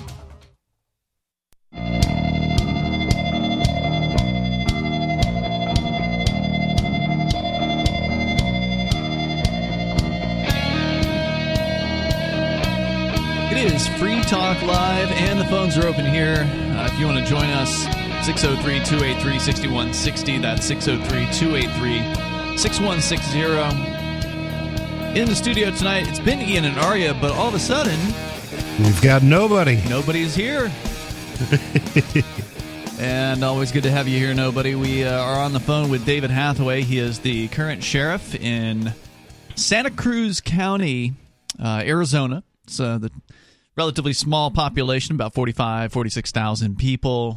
The border county where Nogales is located, and he is a self-described voluntarist sheriff. And we're talking about one of his success stories. He hasn't ended the war on drugs yet, as far as hasn't released everyone from the jail because of concerns over what might happen to him. Which I completely understand. Completely I realize I understandable. sounded like I was probably criticizing her during that last time. Yeah. It's not a criticism at all. I understand. It's not a fight for everyone, dude. Yeah. The state's scary. It's a dumb fight for one to voluntarily take on, for sure. 100%. It sure would be entertaining, though, if somebody did. But either way, David, you were telling us some success stories that you have had as the sheriff there. Go ahead. Yeah. Yeah, and I also noticed during the break, apparently you found my book from 6 years ago somewhere on the shelf. Was that only 6 years ago? I feel like it's so much longer. He did. I was complimenting the cover. I really like the design of it. The only thing I don't like is that I think the title of the book should have been in a different colored text, so it popped out from the background a bit. So, 'cause it's kind of confusing. But anyway, but the back to what I artwork was is saying, great on it. So kudos to whoever did your artwork. Yeah. And that's a modified version of, where it says e pluribus unum. Mm-hmm. It actually has it reversed around. It says e unum pluribus. The e pluribus unum means from many one, and I flipped the wording so it means from one to many. Splitting up the state. So interesting. Anyway, I didn't even notice that. Back to what I was saying about the right when I'd been in office for 2 weeks. I knew this whole thing about vaccine passports was right around the corner, so I got a call from the county attorney saying they could make it mandatory because we were the first organization to be offered the shot. They did it in tiers, and we were the first tier because law enforcement, first responders, a lot of contact with the public. And fortunately, I had read up on it because I expected that to happen, and I told them, no, I'm going to abide by the legal principle of informed consent. And it's a violation of the American with Disabilities Act and the HIPAA Act, the Health Insurance Portability and Accountability Act, that you can't ask anybody about their health decisions or mandate any health decisions. And it's against the Nuremberg Code. So I told them all that, and they said, oh, okay, that makes it easier for us. But then it set the precedent. And then the fire departments and the police departments were looking to see what I did. And then I got a call from one of our county board of supervisors, an elected official, saying, David, what do you think you're doing? The less than half the people in the local police department have refused to take the shot. And he demanded to know how many people in the sheriff's office have gotten the shot. And I said, I have no idea. Yeah, I'm not going to ask I'm him. not allowed to ask that information. but You had mentioned about civil asset forfeiture. If I could jump back to that, Sure. Another weird thing that happened is all these sheriff's departments and police departments rely on this stolen money that's just taken from people and no criminal charges are filed. Mhm. They process it through the federal government. The feds keep 20% and give 80% back to the local entity. While a legislator in Arizona introduced a bill that said you have to have an underlying crime before you can take somebody's money. You have to have a conviction on an underlying crime, like say that somebody kidnapped a family member of yours and you paid ransom, and then somebody found the ransom money in possession of the guy who stole it. Well, then you could take the money back and forfeit it because there's an underlying crime. But guess what? Well, all the sheriffs in Arizona just went nuts, and they wrote a letter from the Sheriff's Association to the governor and to the legislator saying, and they wanted it to be unanimous, that all the sheriffs would sign it and say, we need this money. It's essential to our operations. And the only change in the law, Ian and Arya and nobody, the only change was they tweaked the wording to say you need to have an underlying crime before you can take the money. And they're used to just grabbing money and just taking it, and then you have to claim it and try to get it back and sue the government. Which is expensive. And another weird thing that's happening, all these people that want to build the wall on the border. I tell people, look what happened in East Berlin. The walls don't just keep people out. They keep your people from leaving. Mm-hmm. And 10 years ago, they started a pilot project here on the border, searching the cars that are leaving and taking their money. Whoa. The federal officials searching your car, taking your money under civil asset forfeiture. It was intermittent. It was a pilot program, but now it's full-time. They've built a full-time facility southbound. And I tell people, look, you want them to build the wall? Do you want this to be East Berlin, Iron Curtain? They're going to search you going out. If I you had ever no idea decide that you're was so going sick on. If you're so sick of the lack of freedom here and you want to become a expatriate and move to Mazatlan or Cozumel and take your gold coins and your money with you, they're going to search your car and take it on the way out. You're making these little choke points where these statist individuals can focus in on you and dig through your car and take your money. Like if there wasn't a wall, you could just cross between the ports of entry. So, that's just another thing of this whole civil asset forfeiture. But the sheriffs called me individually and said, David, this needs to be unanimous. All the sheriffs need to sign this letter to oppose this change to civil asset forfeiture where you need to have an actual crime. So I refused to do it. And to answer Arya's point, kind of what am I able to do to oppose some of this stuff? Yeah, I haven't turned everybody loose from the jail. But there are little victories like that, where I have, stopped the vaccine mandate that was developing in the county here. And I've opposed civil asset forfeiture. Might not make a big difference, but, I don't know. There's little victories. There's a lot to be said about little victories, right? Because, you make this grand victory or this grand fight of releasing everyone from jail and then taking on the federal government. Oh, look, you end up in prison for 45 years and you ended up not helping anyone. Yeah. Sure, that may be an ideological or a moral victory as opposed to actually being out there and doing things on the ground and actually having little victories. So it's not like becoming the black game. sheep of all the sheriffs, the one guy who refused to join with the rest of them. Boy, they must be pissed. And people don't like me. You're exactly right, Ian. They don't like me. And the county government people here, they all over the last 2 years became these little petty authoritarian tyrants. I knew all these guys before that on a first name basis, and I thought they were just benign little administrative bean counters. But once they had the power, man, they told everybody you got to wear a mask and shut down businesses, shut down churches, so social distancing. They made a rule where you had to ask permission to meet with 10 or more people, and I that's a violation of the First Amendment. Freedom of assembly, freedom of religion. So you spoke out. You spoke out against the county administrators, saying you weren't going to enforce their rules. Yeah, I did, and they had these little rat-pink snitches following me around. Like the churches out here, they all were just cowards, and they all shut down. But there was one church building where a group called the Constitutionalists of Southern Arizona, something like that, they started having meetings, and I went out there. Nobody was wearing masks, and we had a mask mandate at the time.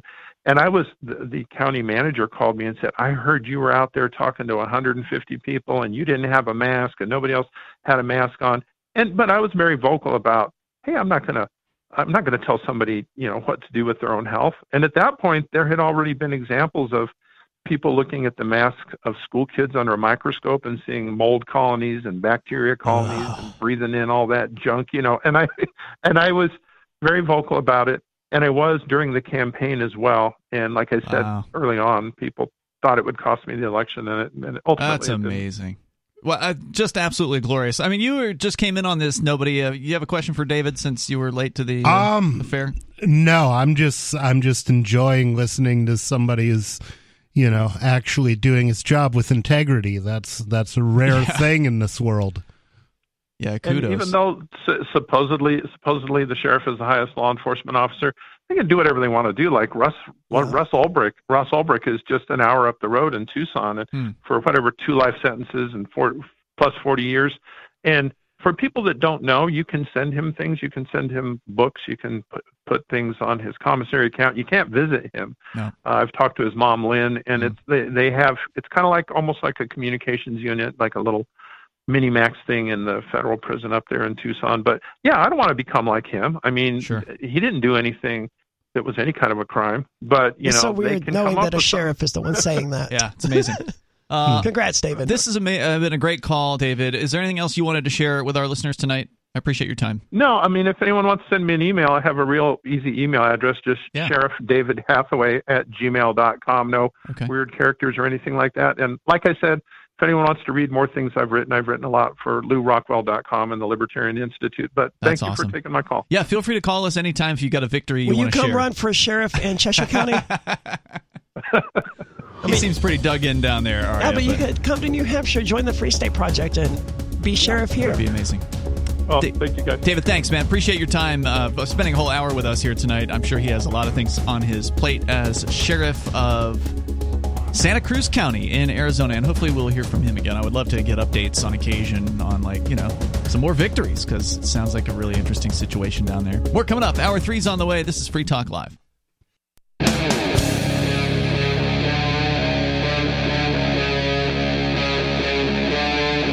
Free Talk Live.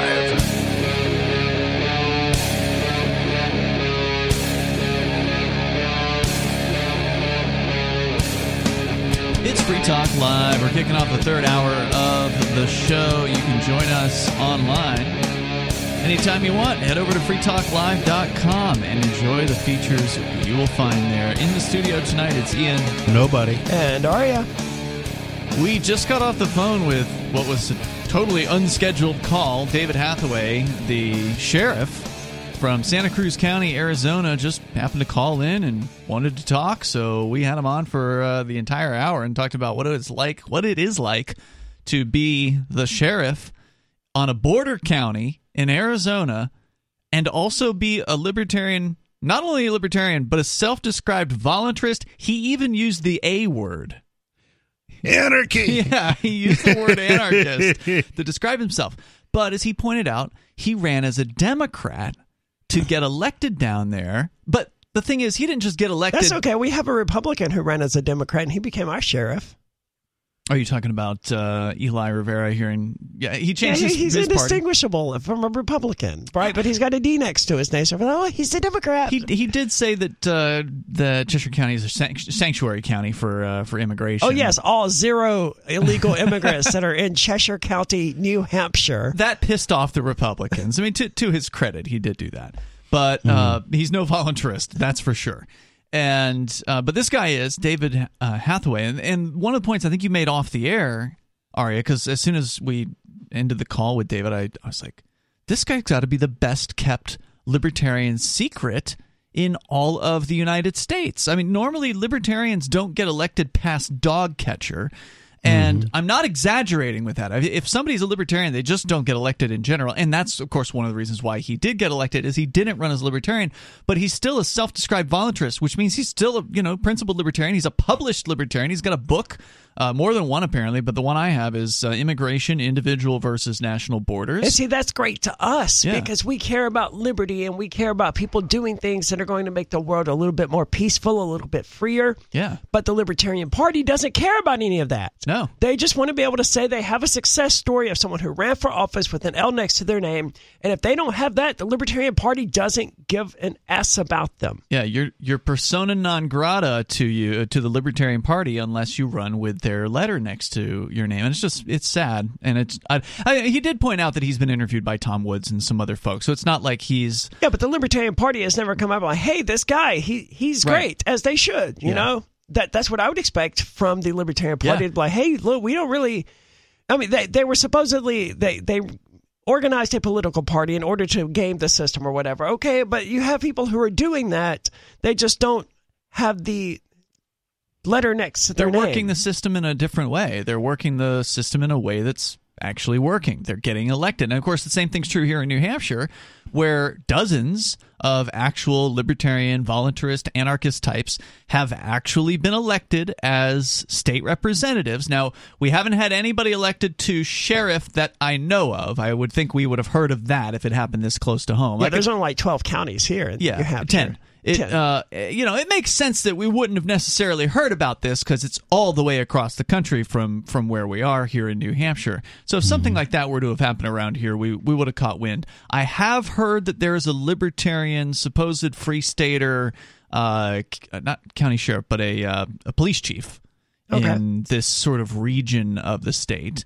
Well, see, that's the thing. Here in New Hampshire, free stater as a label is more important than Libertarian Party member as a label. Yeah, that's true. Like there is a Libertarian Party of New Hampshire, but they're not seen as a threat. No, and you're going to get cheers from those same people if you're a free stater running for office as a Republican or a Democrat. They may not be able to come out and officially endorse you because of the bylaws of their silly organization or whatever, but you still have their support. They're still going to invite you to their little social gatherings, their get-togethers and stuff, and it's going to be clear to anyone who knows anyone that, hey, yeah, these people are your friends and you're on the same team as them, without them going out on Twitter saying, hey, we're the Libertarian Party of New Hampshire, we endorse this Democratic candidate.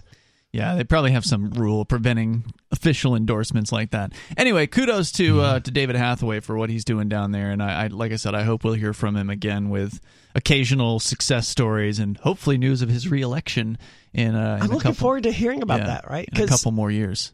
I didn't think to ask. Yeah, I guess it could be an every 4-year thing. I mean, presuming he wants to keep it up. I mean, might be a bit of a frustrating job, and he may just decide to throw in the towel. But he may be up for re-election this year, is what I was getting. No, I think it's sort of 4-year terms. Okay. So, but once you're in the office, you're an incumbent, and it's hard to beat the incumbent. Let's go to Dan in New Jersey. You're on Free Talk Live. Hello, Dan. Hey, Ian, Aria, nobody. What's going on? Hey, what's on your mind, Dan? Hey, we had the Medical Freedom event in New Jersey this weekend. And one of our main sponsors was CanaSense. Oh, cool. People can actually go right online from their phone and order whatever they want and then pick it up at the CanaSense table. So that was a cool feature of our event. But, yeah, CanaSense is cool. We had the founder call into the show, I don't know, some number of months ago, and talked about how they're still in business, and it's an online ordering system for cannabis. I remember this. Yeah. That's just right out in the open, and he's like the guy that owns it's an attorney, and he's got a really interesting viewpoint legally as to why what he does should be legal, and he's not in a prison cell yet, so there's a lot of evidence that his arguments are pretty sound. So I saw some photos of the event that you had. How did it go? Oh, you know what? It went very well. We had a very big day of, a lot of people showed up day of, but it was about 70 degrees and sunny. Beautiful. And all our speakers showed up. Good. And everyone did a great job. And Neil was actually one of our speakers. And one of the things he said is that he's taken the IRS to court, all the way to Supreme Court 3 times and beat them. Really? And he goes, he wanted them to show them what jurisdiction he has over him, and they don't. Jay has as much jurisdiction over any of us as the King of France. Hold on. You said he's taken the IRS to the Supreme Court? Yes. The Supreme Court, if it's just Jersey, it was from Ocean County, New Jersey, where it went. And now the IRS is trying to get those court cases erased from the records. Whoa. That's awesome. I can see why the IRS wouldn't want that, on the record.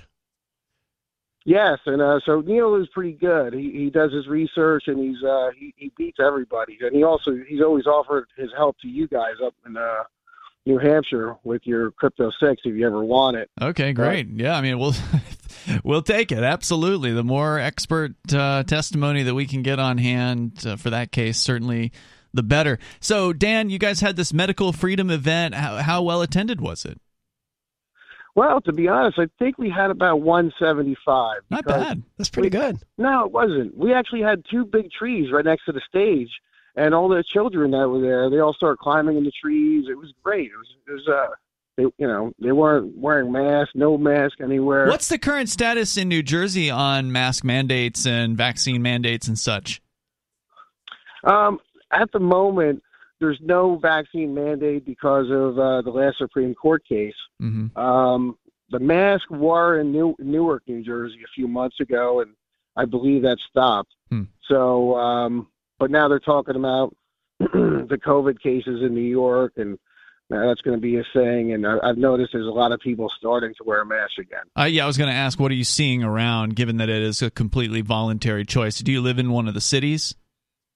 No, I actually live right in the middle of the state, so it's kind of like just the suburbs. Okay. And, but I have seen a big increase in mask wearing going on now, so I'm really not sure what that's about. That's amazing to me, though. I mean, we're going into, as you mentioned, it was 70 degrees there last weekend. It hasn't been quite that here, but I mean, it's clearly spring. Here, yeah. And we're coming up into 70-degree weather. The idea of people being terrified of a cold in the middle of May and June, it frustrates me on a level that I can't accurately convey. Yeah. Because mass formation psychosis? Yeah. It always is and always has been just a cold. And this is summertime. Or it's as close to summertime as we can get until it actually is summertime. And people are scared again like they weren't here for the last 2 years of everyone being just fine. Dan, thank you for the call. Congrats on your event being a big success. And appreciate hearing from you. The number is 603-283-6160. That's 603-283-6160. You want to weigh in? Bring up whatever's on your mind. You can take control of the airwaves here on Free Talk Live.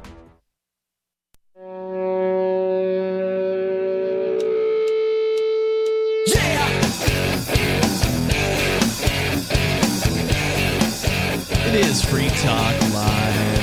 The phones are open and you can join us here. The number is 603-283-6160. That's 603-283-6160. Ian, Nobody, and Aria in the studio here tonight. Been a while since we've actually touched any show prep, which is the way I like it here when interesting calls come in. We do like that. Phones are always open for you if you want to join us. But I did want to talk, since we had started out, Aria, you had a story about this correspondence dinner at the White House, or wherever the hell it was. Could have been at the White House. It was the White House Correspondence Dinner, but it doesn't seem to have occurred at the White House. It was too big. It was a humongous occasion with probably some convention center or something like that. As I understand it, it was a convention-ish thing. Mm-hmm. It was a dinner for people who are correspondents to the White House. Right, so we started talking about local propaganda, and now there's an unusual story. I've been sitting on this one for a few weeks, and it's just one of those interesting stories you don't really hear very often about Russian propaganda being broadcast in the United States. And I'm not talking about RT, because we knew about RT. RT is pretty familiar, I think, to at least the people on this show. Certainly our listeners have heard us sharing from RT, which stands for Russia Today. I go there every day now. I used to be an occasional RT person. Now I'm there every single day. It's one of the things I always go to for show prep because I want to see what their side of the story is when it comes to the Ukraine situation. I can only imagine how badly Mark is handling it. Mark, our co-host? Yeah, because he always hated, anytime one of us brought in a story from Russia Today, he hated it because he was just, those evil Russians, that's Russian propaganda. That's weird because, they're one of the best news agencies out there.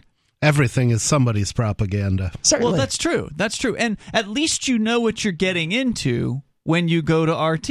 Right? You're going to be getting the official kind of Russian side of the story. But as it turns out, from people who have done shows with Russia Today America or whatever they're called, they're actually not, told what they can and can't talk about. They're given free reign to do their own programming as they choose. Yeah, and which is more than you can say for CNN.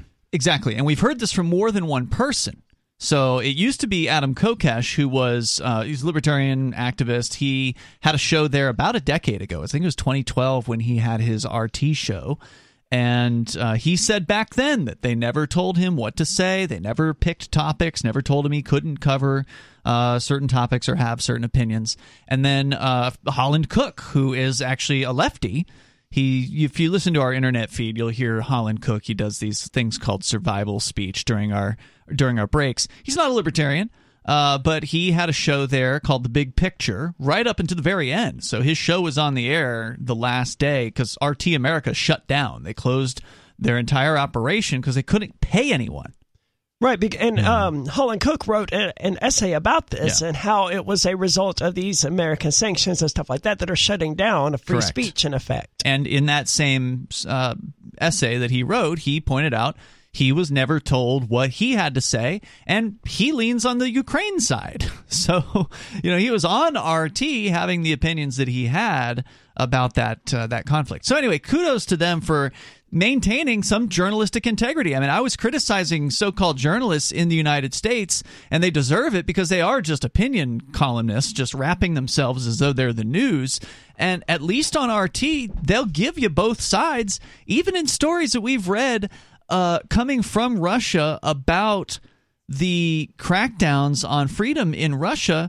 There was one story about the Russian government shutting down a so-called liberal newspaper and liberal radio station, a liberal television station, and they got a comment from the editor of the TV station. Who is taking the Russian government to court, as it happens, about this shutdown. Who said it was unconstitutional and they're going to fight this thing. And, he's saying they're reporting that in the story. So, like, if it is propaganda, and it is, it is the most fair of all propaganda that I've seen. So anyway, that's not the only thing they do. They also have a radio division called Radio Sputnik. And not as many people know this because, well, Radio Sputnik isn't on major cable systems or satellite systems or whatever. It doesn't have the same kind of presence. But it is broadcast in some places in the United States.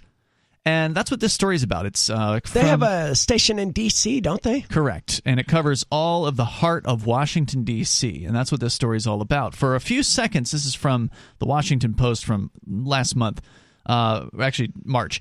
For a few seconds every hour, WZHF-AM interrupts its round-the-clock schedule of talk to air a curious disclaimer, quote, "This radio programming is distributed by RM Broadcasting on behalf of the Federal State Unitary Enterprise Rossiya Segdnaya International Information Agency, Moscow, Russia." Dude, can we start playing that during our broadcasts? Like, just to troll people? Additional information is available at the Department of Justice, Washington, D.C., unquote. No, we could leave out that part because I think that would be a felony to include that. The cryptic notification masks a larger story. WZHF, a former Spanish-language station 11 miles east of the White House in Maryland's Capitol Heights, is the flagship of Russian President Vladimir Putin's effort to harness America's radio airwaves to sell the Kremlin's point of view.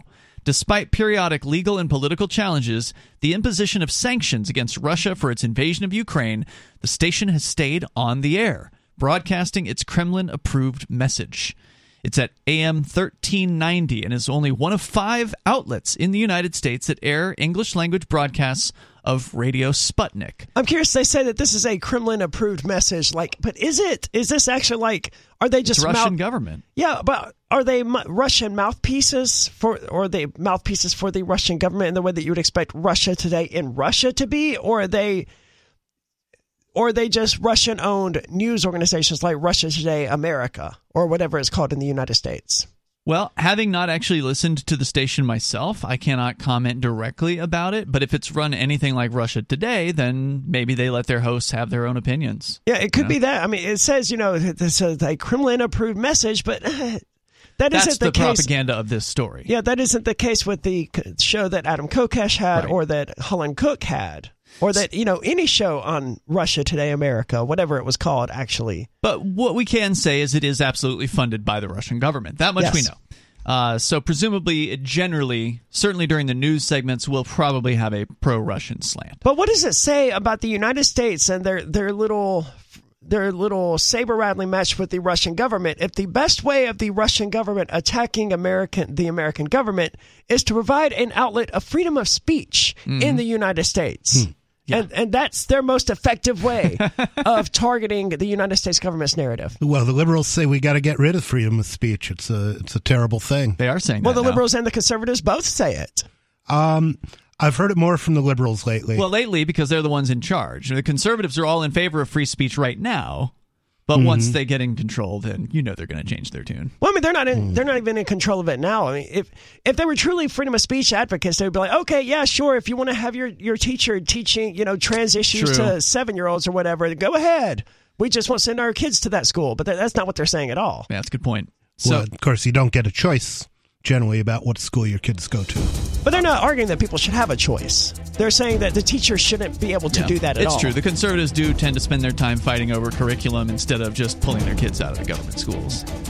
So we got more on the Russian propaganda ministry right here in the United States, airing on 5 different radio stations. I remember hearing there was one in Miami. I don't know where they all are located, but there is one right in the belly of the beast. And you got to give them credit for it. More coming up.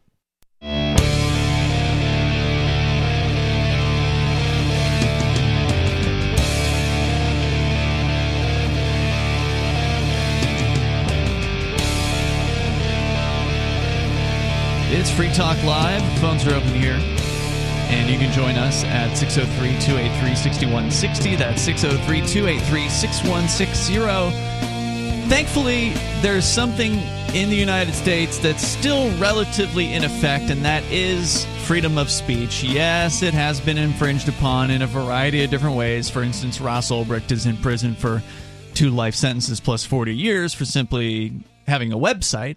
So, I have to hope that that's going to be changing in the near future, though. You think they're going to send him loose?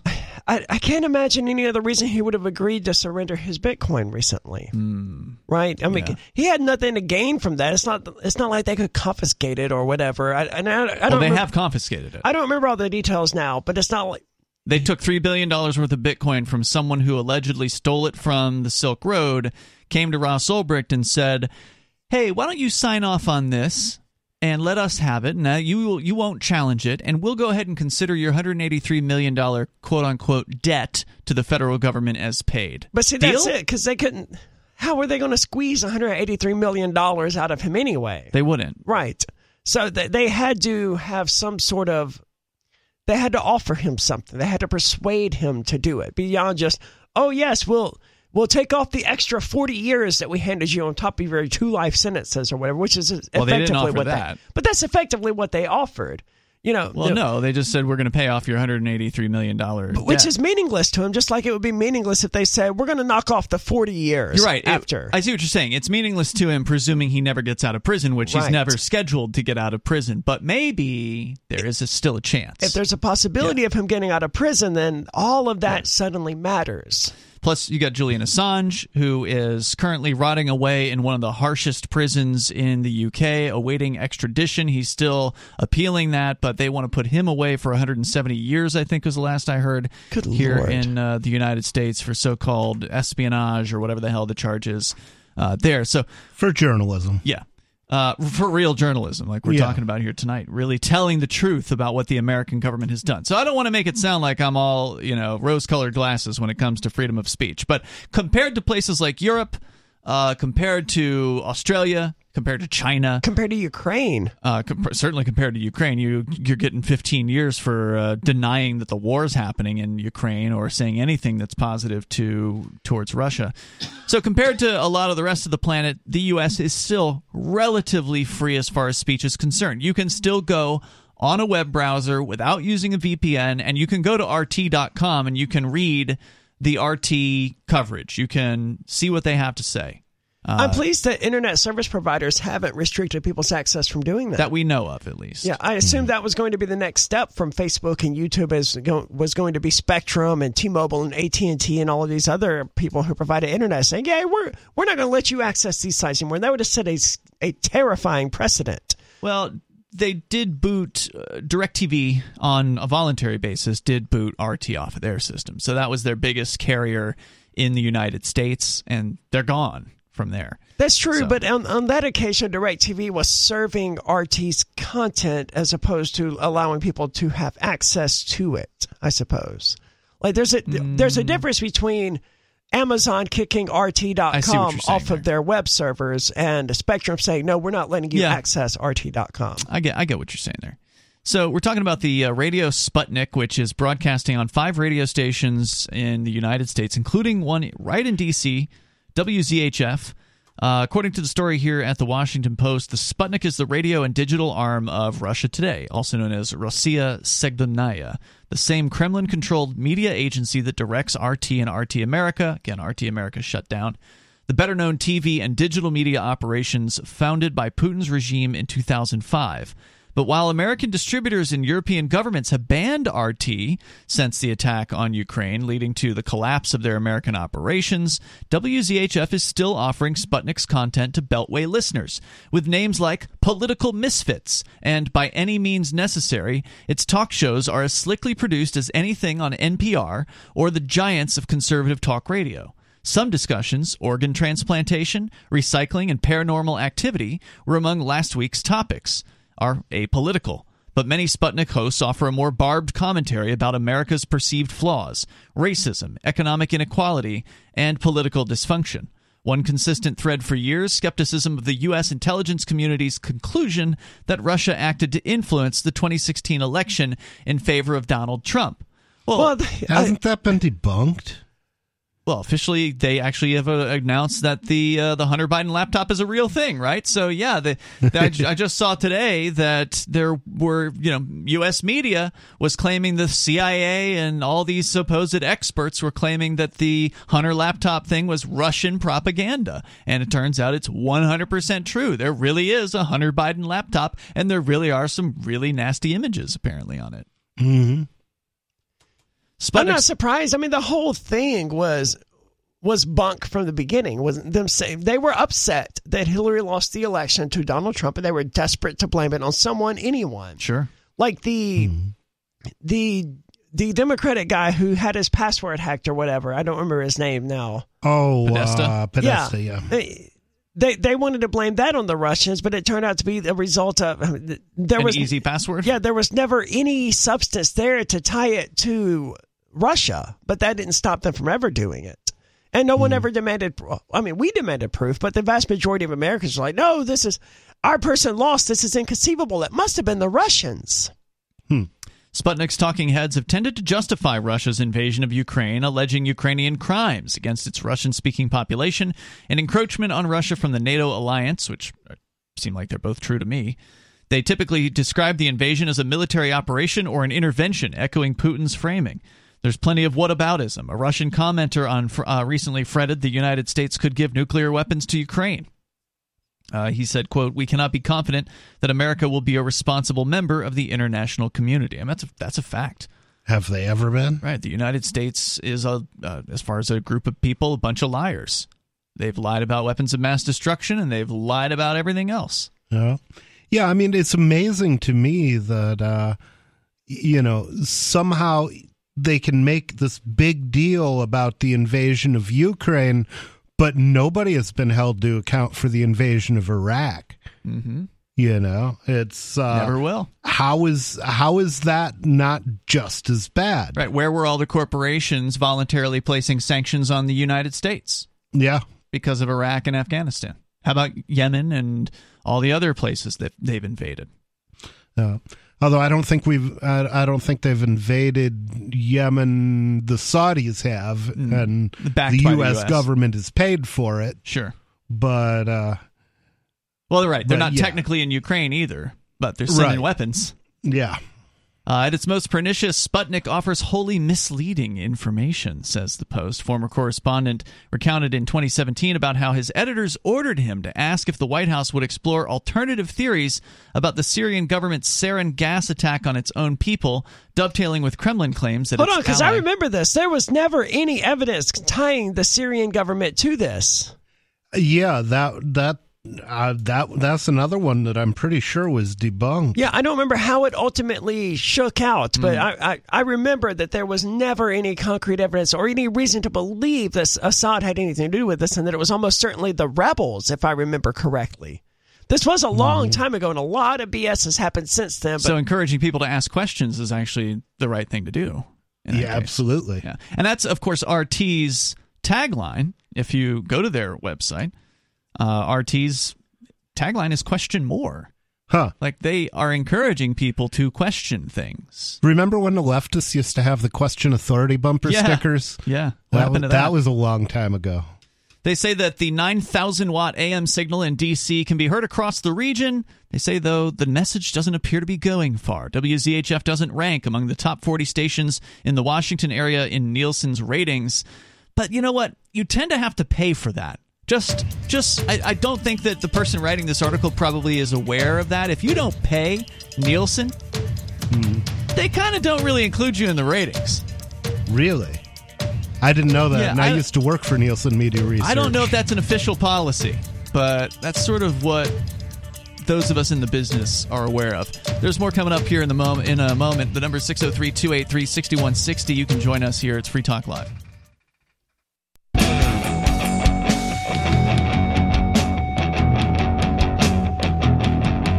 Free Talk Live. You can join us here. You can share your thoughts.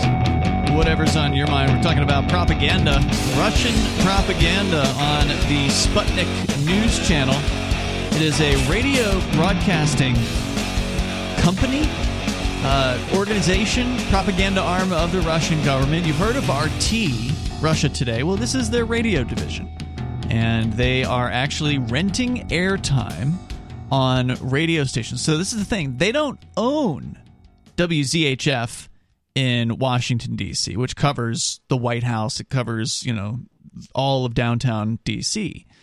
They are what they're calling, what they call, I believe in the business, an LMA, and I don't recall what that stands for. But they're basically like a show or a series of show that's like, hey, we've got, 6 hours of programming. We want to pay you to play our broadcast. I think it's 24 hours. They've got, that much content. Now, maybe it's like LRN where it repeats every 12 hours or something like that. But they've got enough content to fill a whole radio station, so they do what's called an LMA, and they basically lease the entire radio signal 24/7 for 5 years or however long the lease lasts. That's got to be a radio station owner's dream. It is, because they just have to press play once, and then they're done, and walk away, and they get paid, and they don't have to sell a single advertisement. Yeah, so that's. I can see why stations would do it. Then that's a sweet deal. When I first heard about him it was actually going to one of these industry conventions that I was telling you about before. I met somebody who worked for Radio Sputnik at one of these industry conventions years ago. And of course I pitched her on Free Talk Live. I'm like, hell yeah, we would totally be on Sputnik Radio or whatever. And it just never ended up panning out, which is a shame too, because it would be great. I'll take 5 new stations. Absolutely. It'd be great. Let's go to your phone calls and thoughts here. Sarah, you're calling from New Mexico. Go ahead. Well, speaking of, it's a little bit different. I'm going to talk about what you were talking about renting out hours on the radio station right now. The KNMA, it's the university radio station. Mm-hmm. Well, they were renting out, they were having communist shows. For example, when Fidel Castro passed away, they were talking about communists all around the globe mourning and death of Fidel Castro, and they were having shows about that. I heard many communist shows on that. Why don't you go and rent some airtime, Sarah? And you could really reach a lot more people that way. Have you considered that? Well, I don't have any money, but you know what? They got busted. Remember I called you guys about the Goborsky Lab? Goborsky Labs was a Russian company. They were caught funneling money to KUNME. They were one of the people. They advertise on KUNME. Well, I bet you those communists aren't paying for that airtime either. If it's a college radio station, the odds are they're just college students, and they get the airtime for free, Sarah. College radio stations don't sell As I understand it, they don't sell airtime. They just want somebody to fill the air. So if you wanted to, you could probably reach out to the college station and tell them you're willing to volunteer. And I know that the one here in Keene, at Keene State College, they don't have just students running that thing. They've got locals that go in there and they do music shows or whatever they want to play. And as I understand it, but the whole thing is that twice of that station, many times they made Putin into a good guy on that show. That's what I'm saying. They're talking and about. Do you think he's a good guy? Don't you think he's a secret communist? Didn't you call in about that? Well, he was bringing lamb to one of the Middle Eastern, one of the Arabic countries, probably Syria or something. That they're in the same bag. Hold on. With the Russians. Probably where? Syria or Iraq or Iran. I don't know, but they were communist. They're allies of the Russians, anti-Americans. So. I'm so confused because all these countries, they flip back and forth. A couple of years they're American allies like Arabia. Now they're going to be U.S. Arabia's not a country. Chinese. No, I mean Saudi Arabia. Now they're going to be buddies with China and Russia now. You know what I mean? Because the new prince. I mean, they just keep flopping back. But anyway, he was taking one of the little lambs as a present to one of these countries. And I thought that was kind of cute for Putin to be doing this. Because he wants to make kind of like amends. And far as I'm concerned, I'm a communist. He is a good guy. The Russians are fighting. Hold on. There's so much to unpack. I'll put her on hold. Hold on for a second, because there's so much to unpack. The reason that these countries keep flipping back and forth is because they ally themselves with the biggest power that is going to help them deal with their biggest threat at the moment, like we saw with the Afghanistan versus the Soviet Union back in the 1980s, where the United States armed and trained Al-Qaeda and the Taliban and all of them to take over. And then, including Osama bin Laden. Yes. And 30 years later, it turns out those same people are fighting the United States. Apply that to Ukraine today. And I guarantee you that by 2030 or whatever, the United States is going to be fighting against Ukraine. They'll be like, where did all these rebels come from? Why don't they like us imposing new leaders on them anymore?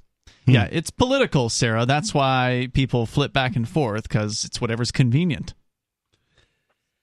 You know what? The thing is, when Russians do take over Ukraine, they will be on the Ukrainian side. Like you say, they're going to flip back over into communism. If you enter... Well, the Russians aren't communists, Sarah. Yeah, she really has this fantasy that the Russians are still a communist place. And there's definitely still some commies in Russia. It's just there's no evidence that the government there is. I mean, it seems like they're fascists. They have Burger Kings and stuff, Sarah. No bread lines right now in Russia. Thank you for the call tonight. The number here is 603-283-6160. You can bring up whatever you want. So back to the story about the Russia radio station. The National Association of Broadcasters, historically an organization that has supposedly stood in favor of free speech, has called on station owners to stop carrying Russian state-sponsored programming. Without mentioning WZHF or Sputnik by name, the chief executive of the NAB suggested they were spreading Kremlin propaganda. Curtis Legeit is his name. He says, quote, "While the First Amendment protects freedom of speech, it does not prevent private actors from exercising sound moral judgment. Our nation must stand fully united against misinformation and for freedom and democracy across the globe." Again, calling for station owners to voluntarily stop taking the money from the Russians. We must silence voices we disagree with in the name of freedom. Yeah, anything that isn't what the government says is misinformation these days. Of course, now you got the Ministry of Truth that they've founded to deal with that, and we're going to see how that plays in. Thankfully, even people within the mainstream media are pointing out the similarities between the Ministry of Truth and the Board of Disinformation, or whatever it is that the Biden administration has come up with. So, I mean, that's just not libertarians going, hey, guys, this is Ministry of Truth stuff. The rest of the media has realized, oh, this is bad. Have they realized that? Some of them have. I mean, I saw it on Google News recently. So, I mean, if they made us run to Google News, it has to be relatively common. Yeah, I would think Fox News would probably glom on to that particular headline, but I don't know if you're going to see that on MSNBC. It's hard to say, man. MSNBC is still rambling on about Trump and January the 6th. Like those are their two stories, and they just alternate between them, and they just have different opinionators spouting their opinions about one of those two news stories 24/7. That's MSNBC. Sputnik doesn't own WZHF, as we pointed out, and nor would it be allowed to under FCC rules. So they couldn't even buy the station if they wanted to. That's strange. The decades-old prohibition was driven by concerns that hostile foreign powers would use American radio and TV to broadcast propaganda. Okay, so argue with them, dispute them, challenge them. Right. And if we actually had freedom to broadcast, then you could just put another radio station on the air without having to ask the government's permission. But no, the FCC stands in the way of that. Licensed to a New York company, Way Broadcasting, since 2001, Way appears to be a largely passive owner. In 2017, it agreed to lease the station's airtime to a different party, RM Broadcasting in Jupiter, Florida, which then sold all of the station's airtime to RT and Sputnik. RM made a similar deal with a different station in the Kansas City area where they have 3 different stations. So you've actually got one company that owns the station renting it to another party who's then renting it to a third party. The practice known Don't you love government? Known as a time brokerage agreement, has been a financial lifeline for small and financially troubled broadcast outlets since the 1930s. Instead of hiring a sales staff and producing programs, station owners just lease blocks of airtime to another party, often through a broker, which puts its own programs on the air. Of course, usually this really sucks as far as content is concerned, because then you end up with, as they point out here in the article, infomercials, right? You get the colon cleanser infomercial. But it also seems like this is how you ended up with like Adult Swim on Cartoon Network. Is that how that happened? It seems that way. You had this block of programming that couldn't afford an entire cable channel, so they just rented out, this 8-hour block on this other existing cable channel. I would be surprised if that was rented to them and that wasn't Cartoon Network's creation from top to bottom, but that would be very interesting to show that. If you're interested in learning more about this, I'm curious now to hear what they've actually got on the Radio Sputnik content. Maybe it's a good time for Free Talk Live to reach back out and see if they need any shows. Well, Talkers is coming up.